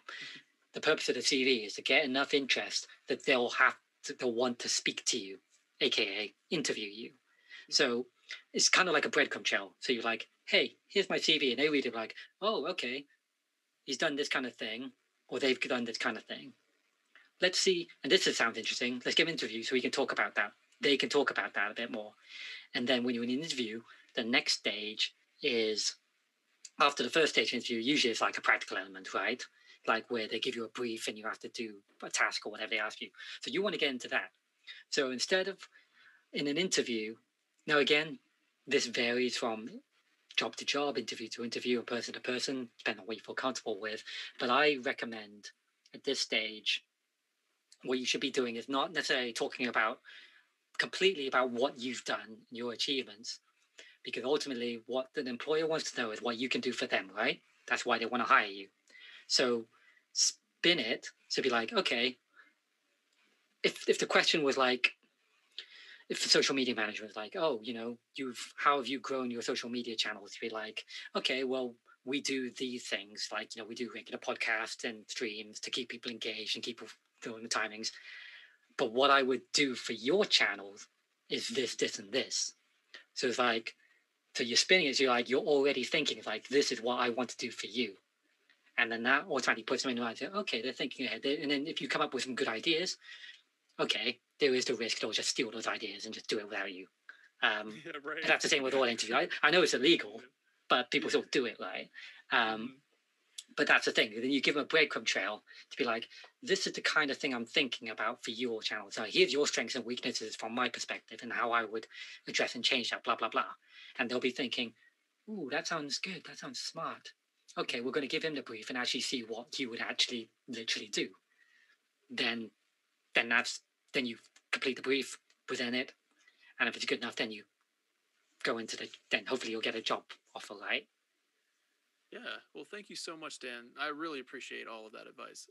In fact, if you don't mind, I would, I'll try and keep in touch with you and get, for any more advice and stuff like that. I would really appreciate that. But yeah, so if you, to close out the show, if you would like to tell people where they can find you and stuff like that, like Twitter handles and stuff like that. Yeah, you can find me on Twitter. My handle is @DMSeto, SETO. And yeah, hopefully, I try to. One thing what I learned after my job at Square is that maybe I shouldn't be spending so much time on social media, but I do make an effort to reply to everyone who messages me and whatnot. So if I'm a bit slow, sorry. Well, really appreciate you taking a big chunk of your Saturday to be with us. I do. Obviously, your time is valuable, and spending it with us is very. We really appreciate it. Thank you so much. Yeah, man. Thanks a lot. I mean, just hanging out, fanboying with you, just nerding out. I mean, it's a lot of fun. Yeah. Hopefully, it's a nice break for you. Obviously, you're a community leader, so I mean, you're getting to just hang out with people who want to be in that community position as well. So it's like it's pretty neat, So no, we really appreciate it, man. No, it's been great. I had a blast. Sorry if I got a bit preachy towards the end. Oh, no, No, not a problem. Yeah, we're really, we're here to listen to you. Exactly. We bring you on the show so we can hear you talk, man. Obviously, you know what I mean? I love. Yeah, you'll regret that eventually. Maybe not this time. We'll get you a little drink or two so you can really go on. I was about to say we'll have to bring you back and have a few drinks ready, so we can just like progressively go to trash tier commentary. I did have something before we close out the show, because we hit our goal of 300 subscribers on YouTube. I believe we're sitting at 308 right now, and we said we would do a giveaway at 300. So this is the music box, the Aerith music box that we'd be giving away. It plays the theme. I think it's going the correct way. Can you hear that? Yeah. That is cool. Can I get one? Otherwise, I have to enter the competition now. Oh. So, we're not 100% sure on what the best way to do it is.